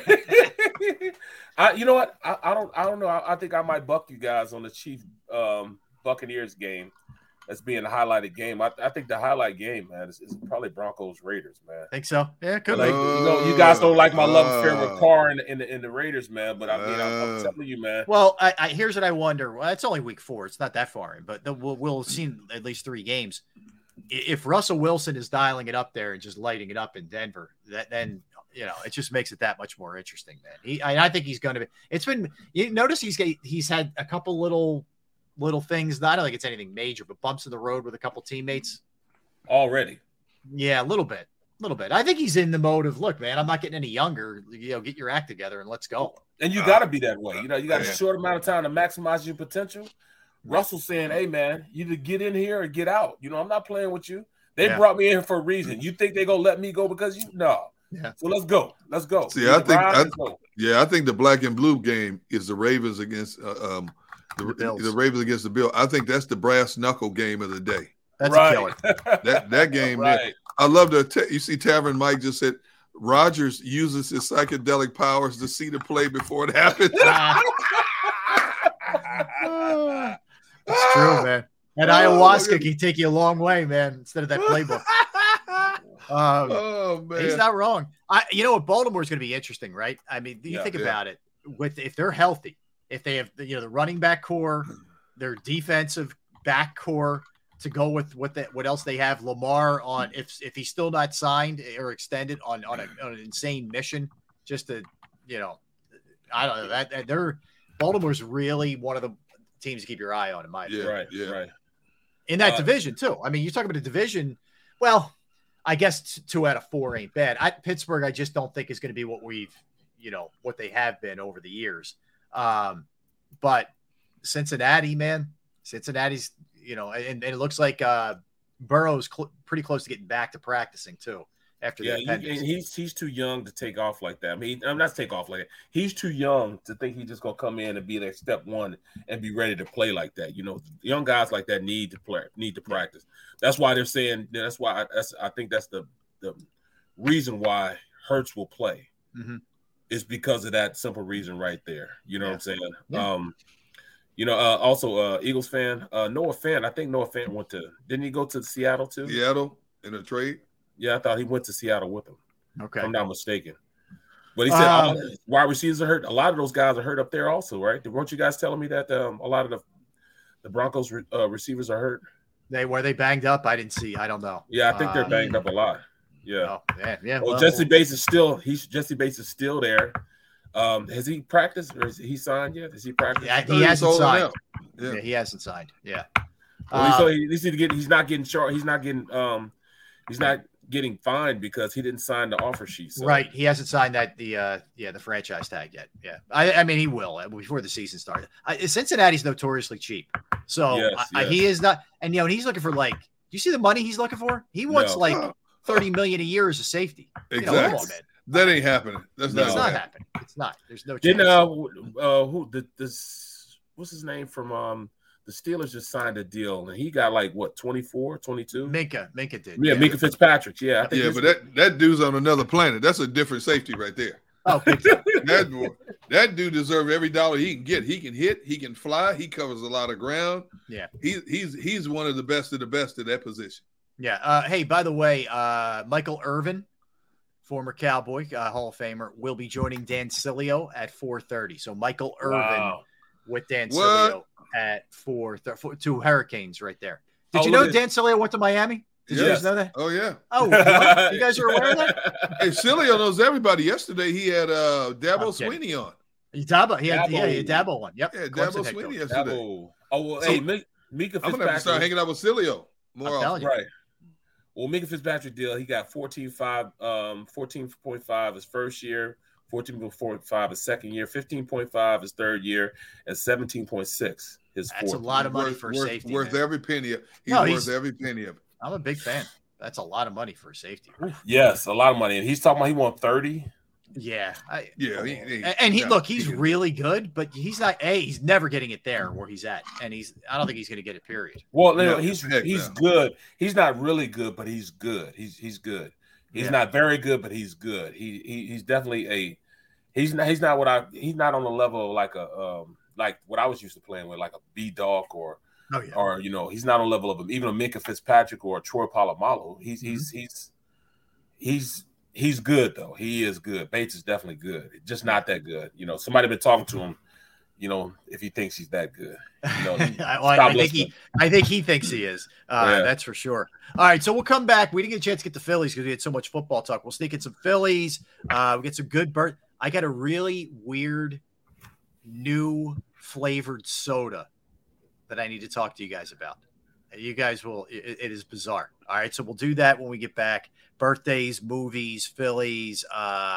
On this date, a very strange thing that occurred in baseball yesterday.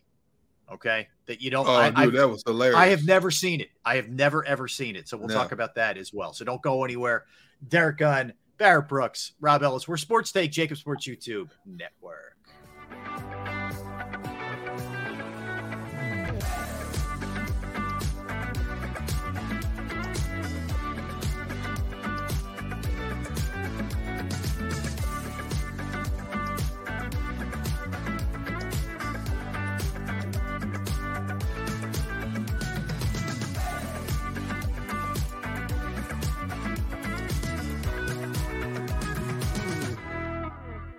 Do you stream on a Roku, Fire Stick, Android TV, or Apple TV? Now you can watch 6ABC 24/7 with the 6ABC Philadelphia streaming app. The big story on Action News. Search 6ABC Philadelphia and start streaming today.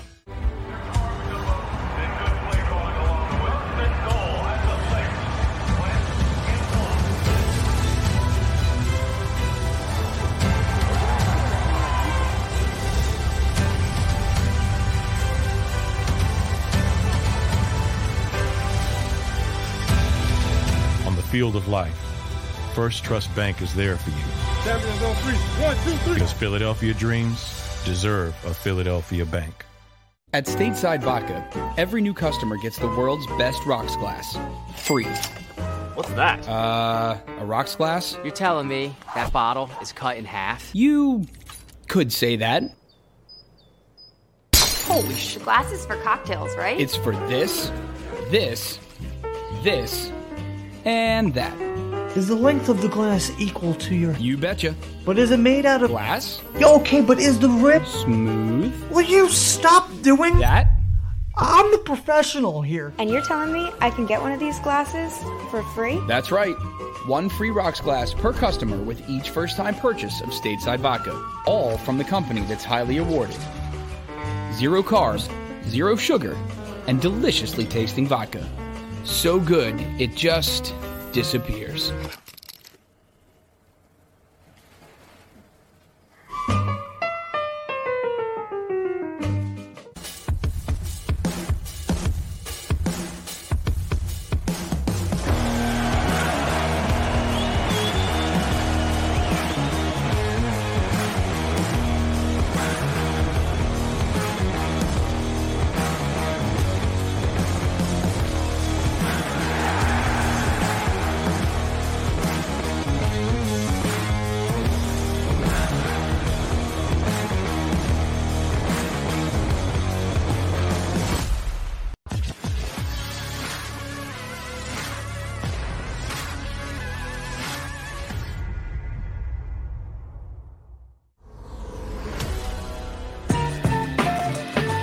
Final segment. Oh, bro, hey, we got to get the likes going. There's all kinds of in the chat section, so we got to smash the like button. All kinds of. Rob wears a Batman costume. Yeah, I was going to say there's one way to get the likes up. Rob put on a Batman costume. This stuff? I don't even know where we're getting. Right, exactly. I don't know. We'll see. I see you guys. Don't think I don't see. I keep my eye on everything that's going on. But welcome back, everybody. We are Sports Take. Derrick, Barrett, and Rob. All right, I want to hit you with this first before I get into these kind of weird the soda and the baseball thing. But so you guys, Kevin Durant, we mentioned this yesterday, kind of threw down the gauntlet. Yeah. With his owner and trade me or either fire Steve Nash and Sean Marks or whatever, or trade me. So anyway, according to Ian Begley, who is a reporter for SNY in New York, there's been a lot of chatter about Durant possibly going to the Celtics, which I still think is a distinct possibility. But anyway, he says, does Begley, quote, something worth noting, as of earlier this week, there were high-ranking members of the Sixers who felt strongly about engaging with Brooklyn on a Durant trade. It is unknown if Brooklyn and Philadelphia have made any recent progress on a trade. The Sixers would almost certainly have to include Tyrese Maxey in a trade for Durant, given the dynamics at play. You think that Tobias Harris, Matisse Thybulle, and other draft picks would be included. Previous reports stated that the Suns were at or near the top of Durant's teams you want to be traded to. An offseason trade to Phoenix seems unlikely, et cetera, et cetera. It's well worth noting that in addition to Boston, Durant also sees Philadelphia as another desired landing spot per people familiar with the matter. Depending on the players, picks involved, you could see either the Celtics or the Sixers satisfying Brooklyn's wishes in a Durant trade. So Sixers, I guess, are at least in the conversation here. I still think it's Boston. But I don't, it's not out of the question. It's not out of the question. Put it that way. Wouldn't the Sixers have to gut their team too much though to get a Kevin Durant? I mean, you'd have a big three. You'd have Embiid, you'd have Harden and Durant. But what about the supporting cast? If you're talking about Tobias Harris and Tyrese Maxey, which for Boston's standpoint, if I'm going to give up a Kevin Durant, that's what I want. Yeah. If the 76ers are a legitimate player. But if I'm the Sixers, I'm thinking, okay, we have big three, but what if all three are not available every night to play? Do we have enough of a supporting cast to where we can still be as competitive as we need to be one of the higher seeds come playoff time? That's a tough one. Who would be your three? Who would be your big three? The big three are Embiid, Harden, and Kevin Durant. If they got Kevin Durant, yeah. If you have those three, yeah. Oh, you stand. Harden is still a big three. Mm-hmm. Oh yeah. Okay. Yeah, I mean, who else is there? What's his name? That just signed from Miami. Come on, PJ Tucker. Come on, man. Come on, man. Did you hit your head in a commercial break? What did you? Come on, man. Seriously. No, I'm saying we still got to see it. We got to see if all this, this hoopla about, Harden coming back and him being in shape and that, hamstring, it's not hurting him. If it's really is what it is, then we'll have a legitimate big three instead of 2.5. Yeah, I mean, look, I hate giving up Tyrese Maxey, man. I don't like it, but am I intrigued by having Durant and Embiid? I can't believe we're even saying that. Are we really saying? Of course. Are we really saying Tyrese Maxey and Durant in the same sentence? I hear you. Well, are you kidding me? It's Maxey. It's to get the salaries up. Tobias Harris would have to be involved. I mean, and a lot more. Yeah, and a lot. Who else? Who else? If you want, maybe somebody's grandmother, whatever. It don't matter. Yeah, the one the Sixers, they don't have a lot of picks. They don't like 2029. They'll have a first rounder for a while, so that's a problem because other teams do. And I think Boston, with giving up Jaylen Brown and whatever else may be included in that package, it seems more likely than what the Sixers have to give up. But they're in it. And Daryl Morey, you never know. You never discount him. That's all I'm saying, man. Right. No. All right. So there is a new flavor of Coca-Cola. Oh, come on, man. It's called Dream World. Oh, geez. Dream World, which is a strawberry watermelon concoction developed in collaboration with DJ, rapper, hip-hop artist Marshmello. Now, what is this? What? Huh? There's too much stuff going on right now. Marshmallow, strawberry. What? Barrett, are you paying attention? What are you doing? Bro, I'm just this doesn't sound good to me. That's it's a flavor called Dream World. This is one of the things they're doing lately is they're putting out these, I don't know if they're going to be long-term. Maybe they're just like one-offs, but it's called Dream World. It's a strawberry watermelon flavored concoction of Coke. See, that's what I'm saying. I don't think that sounds good. Strawberry and watermelon. With Coca-Cola? No. With Coca-Cola. And we got a guy named Marshmallow that's going to be pushing it. Yeah. Well, remember, what are you talking about, D Gun? You don't understand that either. I'm in the car the other day, and my daughter is flipping around the channels, whatever, and there's a song by Marshmallow. I'm like, is this a real thing? She's like, Dad, he's really good. I'm like, what? Marshmallow. Right, exactly. Can Marshmallow be any worse than the Island Boys? That is a big.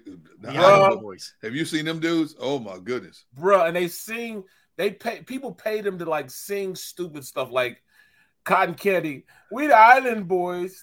Island Boys. Yeah. Well, you know what? Supposedly a guy came out and said their manager. They're financially broke and they've been booed off stages, man. So, I think the Island Boys are done.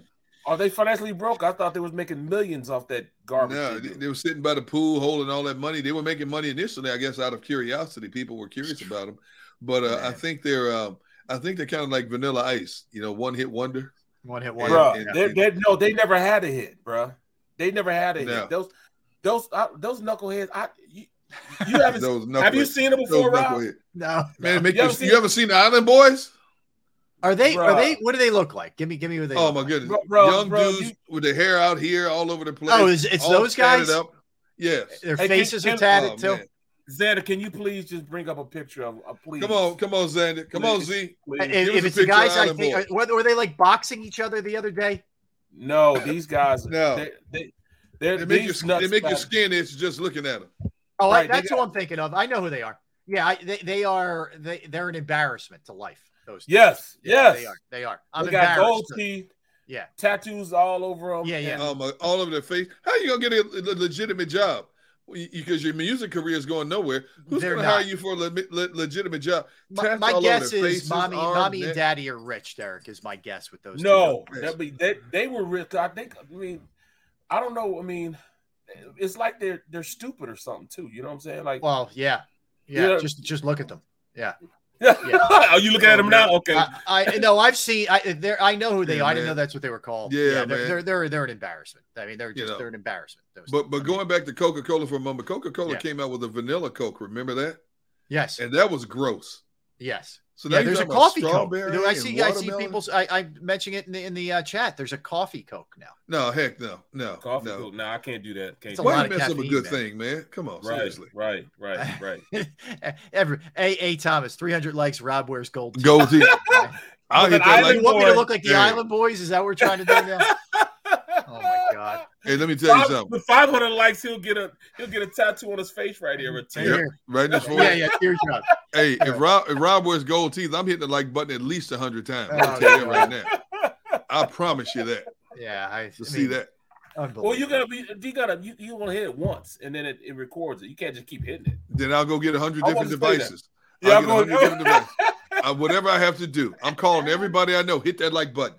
Hit it now. Right. I'm calling long lost brothers I never met. Yeah. You know what I'm saying? All that. You know what I'm saying? For 400 likes, get Rob to wear the gold teeth and 400 likes, I'll wear a grill the next day. All right. And sing Island Boys. And you got to sing Island Boys. I got to sing those too? No, thank you. Yeah. Oh, yeah. God. Oh, that'd be crazy, man. That would be absolutely crazy, man. All right, this was crazy. So, Major League Baseball last night. All right, this dude had just gotten called up by the Pirates. His name's Rudolfo Castro. Okay. Mm-hmm. Oh yeah.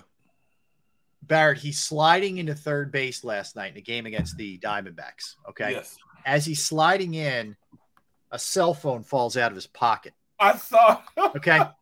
So he gets up and he sort of casually tries to hand it to the third base coach. He's just like, yeah, here you go. Like, just take it off so nobody. And the third base coach is like, are you kidding me, dude? Like, you have a phone with you as we're playing the freaking game. He was pissed, the third base coach. Now, he took it and whatever. And then I give the Pirates manager credit. He didn't lose his mind completely, but he's like, this can't ever happen. Like, basically, like he knows. I'd set him down. Yeah. So anyway, but what are you doing, man? This is where we're at now? You got a cell phone in your back pocket as you're playing the game. I'd have set him down. I'd have called timeout and replaced him with a pinch runner right there. Yep. I would have too, Derrick. Well, let me tell you this. The worst thing I ever did, it was during the preseason. And it was me and Jerome Bettis. And this is during a game. Jerome went and paid. Well, Jerome went to one of the fans over there and said, hey, go get us 3 hot dogs. He goes up, they go get the 3 hot dogs. And I'm like, you kidding me? He's going to get hot dogs. He's going, hey, pork chop, I'm getting 3 hot dogs. You want one? I said, yeah, I want one. I said, if you're getting 3, I want 1.5. You ain't going to take all. You ain't going to take 2 and I take 1. Yeah, we're splitting this. Yeah. Bruh. They caught us on film eating the hot dogs. Oh no. Me and Jerome Bettis eating the hot dog. Coward was so pissed. Oh. He was hot. He was furious. They were good, though. I'm just saying they were furious. Yeah. I can't see Coward being happy about that. As old school as he is, and if it was just me, he'd have cut me immediately. But right, because Bettis was attached to it. Right. Because Bettis bought the hot dog. He got the hot dogs to us. That's why, I was still on the team. Right. It was almost one of those things where I wasn't going to be on the team if I would have just did it myself. Yes. And it's the first time we got caught doing it. We've done it before, but it was the first time we got caught. Okay. I've seen it on it. I never saw it on an NFL bench. I saw it on an NBA bench at the guy sitting at the end trying to sneak it. You guys have done that too. Bro, usually it was 4 of us. It was me, the kicker, Jeff Reed, Casey Hampton, and Jerome. It was usually the 4 of us. We used to do it all the time. Okay. We got caught, and that was our last time doing it. It had to be our Super Bowl year too, but we got caught. It was pretty bad. You survived. He was furious, man. Yeah, I believe it. It's usually the 3 of us that we used to do it, though. It was. That's pretty good. Bill Cowher with that square jaw, just spitting all over everybody. Oh man. I'm so glad it wasn't COVID when he was around. Bro. Yeah, a lot of weather, not a lot of news coming. Right. Yeah, I covered Cowher for a few years, man. He'd be at the podium. You know how it's lit. You don't miss anything. It would look like a mist coming out of his mouth. Pew, pew, pew. I'm like, I would never sit in the front row. No, thank you. No, thank you. He was a great dude, though, man. He was a great dude, man. It always seemed like he loved his players for sure. And I mean, he was Pittsburgh. The guy personified Pittsburgh. Oh, my goodness, yes. Coach. He one time, we were playing against. We actually beat them pretty bad. We were playing against the Patriots, and I was in there on PAT, and I promise you, all my arm did was like this. It tightened up just like this. And they called the flag, threw the flag. We couldn't kick the field goal. They backed it up. He kicked the field goal, and we still made the field goal. Jeffrey still made the field goal. But I'm like, oh, man, I'm going to hear this, man. So as soon as the kick, we were going into halftime. So as soon as the ball was kicked, I jogged off the field real fast, and then I haul ass to the stairs to go down the steps. And as I'm turning around, as I'm running, I look over, and Cowher makes eye contact with me. I looked at him, he looked at me, and I took off running down the steps. And he started running after me. Brooks, watch up! And he comes over, he knocks down, he pushes over Hines Ward. Boom! He pushed Casey Hampton out the way. He went up. He hit Joey Porter in the back, moved out of the way, ran up the steps. So they started running after him. Man, as soon as we got up in that locker room, I turned around, got to my locker. He told him, "That's BS, Pork Chop. That's BS." And all four of those guys sitting there just laughing and cracking. I'm like, oh, man. I'm in front of Arab. I'm like, oh, man. That's awesome. I love those stories, man. I love the stories. So every time they see me, every time any of them see me, Joey Porter, that's big. Every single time. Pork Chop, that's I'm like, all right, man. All right, man. That's awesome. They never let me live it down. That's what it's all about right there. That is what it's all about. My face and everything, bro. Hey, you were there, man. That's all that matters. You survived. So did the Phillies last night. They won again. Weird game. There was 2 rain delays last night. That was one of those, just call it. As soon as it became official, just end this thing as they're trying to fight through the raindrops. But they had delays of 32 minutes, 33 minutes. But they win again, 4-1, 6th in a row. They're 1.5 up in the wild card. Padres won last night. The Cardinals lost. Wheeler goes 6 innings, just 1 run allowed. Yep. He's allowed just 5 earned runs in his last 4 starts, Derrick. He has been. Oh, yeah.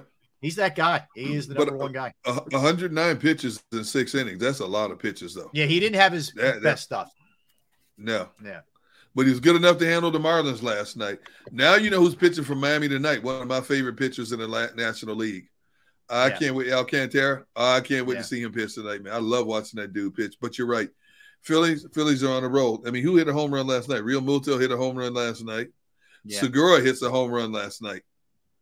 And Bohm had an RBI single, and Real Muto had 2 RBIs, 2 to 4 He's RBIs on fire. for him.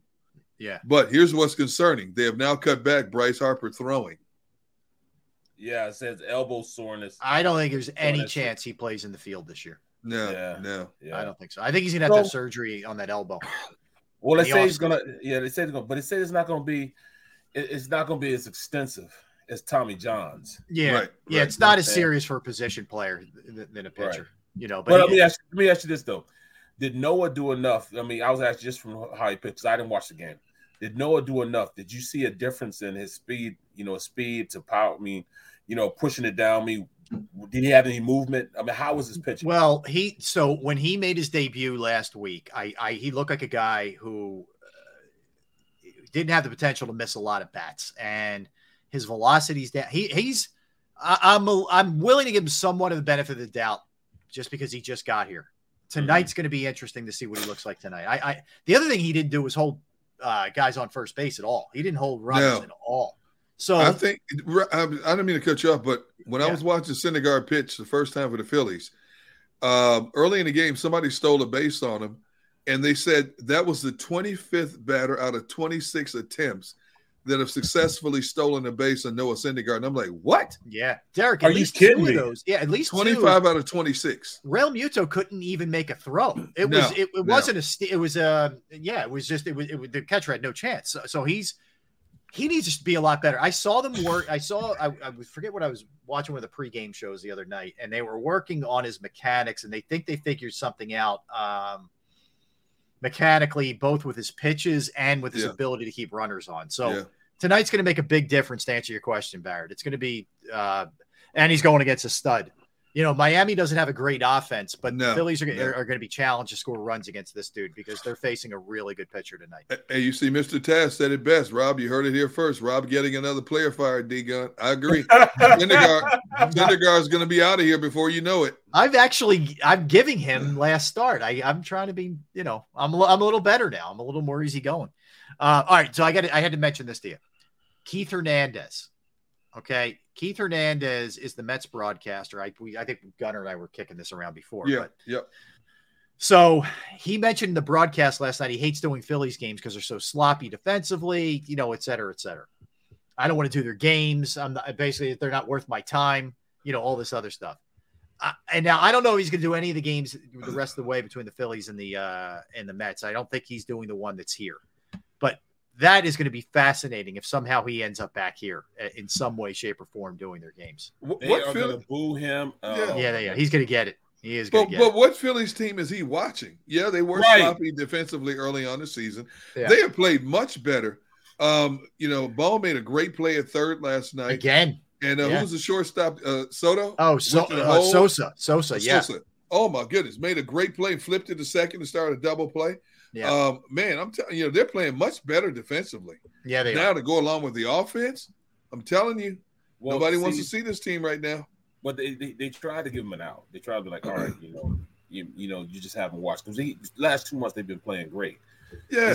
But he still was just boneheaded and just going forward, like, all right, they just don't know how to play different. They're not fundamentally sound. I mean, they gave him a shot, but he still didn't take it, man. So he's gonna get it when he comes to Philly. In fact, he's gonna hear about this for the rest of his career here in Philadelphia. Yeah, he is. He is gonna hear it. So Phillies win. Like I said, they're rolling. They won 6 in a row, 11 of 12 so far. They've outscored their opponents. How about this one? In the first inning of their games, their last 11 games, they've outscored the opponent 17-1 in the first inning. They're jumping on teams quick. You mentioned Real Muto, Derrick. Last 18 games, he's hitting 400 with 5 doubles, 2 triples, 6 home runs, and 19 RBIs. He's scorching right now. About time, yeah. Yeah, he picked it up for sure. As a team, they're 40-19 since June 1st. They have been amazing. They've been amazing, man. So they're playing really good baseball. All right, let's dive into a couple of birthdays. And I'll give you a cool on this date. I mentioned to you guys the Dream Team won their gold a couple days ago on this date in 92. Yes. 84, the USA basketball team. These guys were just coming out of college, mind you. Had Jordan, had Patrick Ewing, still had some studs on that team. Jeez. They won the 84 gold on this date in 1984. So that team was stacked too, that 84 team. Right. Charles Barkley didn't make that team. Isn't that something? What? Bobby Knight cut him. What? Yes. Bobby Knight cut Barkley on the 84 team. Yeah. It's amazing. That's crazy. Yeah, it is. So they end up winning it on this date. All right, birthdays. What's Antonio the worst day? Banderas. Yes. Little biggie. Antonio Banderas, 62. Rosanna Arquette, 63. Kylie Jenner. Is that Ben Simmons or was it the other one? No, that's Kylie. It was Kylie. Kylie, yeah. She's 25. John Morant, 23. Herbert Hoover, a former president, was born in 31st Barrett's president. favorite president. Yeah, he was born in 1874. Jimmy Dean of Jimmy Dean sausage fame, born in 1928. No, I knew I'd get a little reaction. Great guy. Jimmy. Yeah, big fan of Jimmy Dean. Thank you, Jimmy, for your contributions. I think that's it. Did I miss anybody, Derrick? Eddie Fisher, one of the greatest crooners of all time. He's from Philadelphia. Yeah, he's from Philly. In the 50s. He was a god to women in the 50s, man. Great singer. And he has two stars on the Hollywood Walk of Fame, one for singing and one for acting, or one for a television show. And I'm like, I don't remember Eddie Fisher being much on television, but he has two stars on the Hollywood Walk of Fame. Have you guys ever been there? We went last summer. We were on a vacation in California. Yeah. That's a dumpy street, man. It is. But there's that famous diner right across the street from it. Did you ever go to that diner? We didn't go to the diner. It's like that old school diner. Okay. Food is great. I can't think of the name of the place now, but great diner right there. But you're right, Rob. And then there's they have the it was like a Chinese Grauman's Chinese theater. Theater right there. Yep.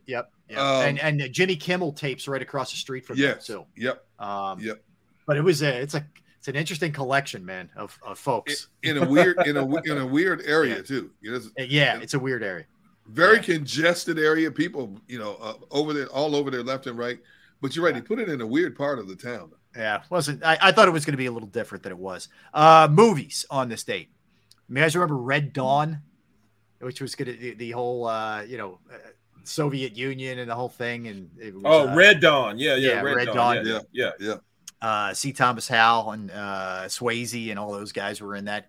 That was a great movie too, man. It was. That was 84, I think that was. Yep. The Help came out today as well, which is another really good 2011. Have you seen that one? I've seen that, yeah. Now, I saw it, believe it or not, I saw it bits and pieces because my daughter and wife were watching it for the first time a few days ago. They're trying to give you some culture. Yeah, well, I usually thought I had culture, Barrett, but I guess not. I'm sitting there watching it. What a great storyline. For people who don't know, the storyline is you have this maid who became a great author, and she wrote a book about how black maids were perceived in Southern America in the early 1960s, and became an incredibly selling book. But the storyline, you talk about who was in that I wrote it down. I was like, wow. Think about this. Emma Stone is in that movie. Yep. Jessica Chastain and Viola Davis. Yep. Great storyline, great movie. I got to watch it again because I missed certain parts of it, but unbelievable movie. Yeah, she was from Jackson, Mississippi, in the early 60s. Yep. How did I miss this? Yeah. No, very, very good one. So that Black Klansman was another one. Yep. Born Legacy, that was the 2012 edition. That was it wasn't Matt Damon. It was Jeremy Renner was that one, 2012. Right. American Pie 2. Yep. That was love there. Yeah, there was a lot going on in all those American Pies. And then Freaky Friday was what I had movie-wise. Did I miss any? You missed two of my favorites, okay, my all-time favorites. First of all, came out in 2018, The Meg. The Meg. That was on TNT last night or the night before. Yeah. See, first it was Jaws and then The Meg, and both of them are the reason why I will not go 50 miles offshore with Mr. Brooks. See that, Barrett? That ain't happening. I'm telling you right now. I do not go in the ocean above my knees anymore because of those two movies. Okay. Now, my other favorite movie, Rush Hour 3. And Rob, when we were doing the pre-show meeting, I said, you have to go online and look at the clip. You know, the Who's on First, What's on Second shtick is one of the all-time best movie sticks. But what Chris Tucker did in Rush Hour 3, when he goes into this dojo, like karate dojo, and asking people, who are you? And one guy says, I'm who? He goes, no, who are you? Barry, you got to see this. It's funny. Who are you? Yeah, and he goes, who are you? I'm me. No, not me. You. Who are you? I'm who? No, I'm who? It's one of the funniest sticks ever on TV. Yes. Oh, my goodness. It was. I watched it after our pre-show meeting. I YouTubed it. It was awesome. It was really good. Can't believe you never saw that, man. Yeah. You know, you Jackie Chan got him out of there when things were starting to really go sideways. Yeah. My wife asked me a great question, you know, because she'll peek in the show every now and then. She goes, you know, you watch a lot more movies than I thought you did. How do you know about all these movies? And I'm like, I'll have something on while I'm working or something. Yeah. She goes, no, you got too much free time in your hand. I'm like, no, I really don't. You know, that means a honey-do list is coming. I'm like, no, I don't. I really don't. I got something for you over here. Yeah, you're going to be put to work. Exactly. You are going to be put to work. No, that's okay. Nope. Yeah. That'll do it for us. So we may see Philip. No. We may. I don't know. We might. We'll see. See what happens. Yeah, I'm going to call him as soon as we get off. You look thrilled to call him. Call who? Right. Hey, you guys didn't say anything. How to my head? I got the new. Oh, your sound is great. Yeah, okay. So Barrett's at the NBC Sports Philadelphia headquarters. So that's where he's coming from. It sounds good, actually, I think. All right, good. I got these for a couple of bucks from Burlington Coat Factory. Nice move. Yeah. Really? Way better. Way better. No kidding. These are nice. Yeah, these are nice. Plug right into my computer, you know. So I needed something. It's good. Wow. Don't change it, man. Don't change it. So we have that. We're back at the same time. Stay tuned for 4:30. Michael Irvin's going to join Dan Cilio with the National Football Show, but we are back in tow tomorrow, same time, 3 hours of power. No practice tomorrow, so I'll be able to be on time, Derrick. We will have Barrett full 3, baby. All right. I'm emotional. I'm emotional right now. I love it. All right. So for D Gunn, Barrett Brooks, I'm Rob Ellis. Everybody have a great Wednesday. We will see you tomorrow, same time. Sports Take, Jacob Sports YouTube Network.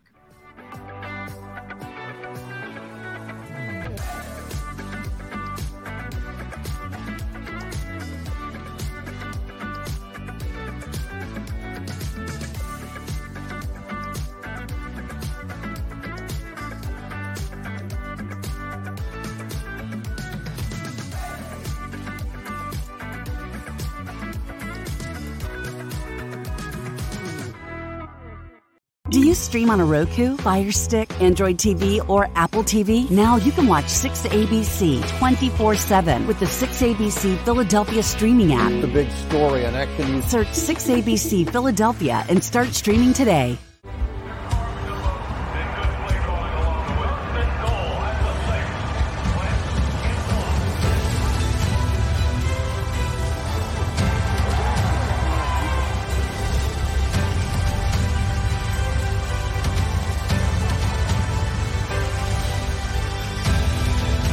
Field of life, First Trust Bank is there for you. Champions on three. 1, 2, 3. Because Philadelphia dreams deserve a Philadelphia bank. At Stateside Vodka, every new customer gets the world's best rocks glass. Free. What's that? A rocks glass? You're telling me that bottle is cut in half? You could say that. Holy shit. The glass is for cocktails, right? It's for this, this, this, and that.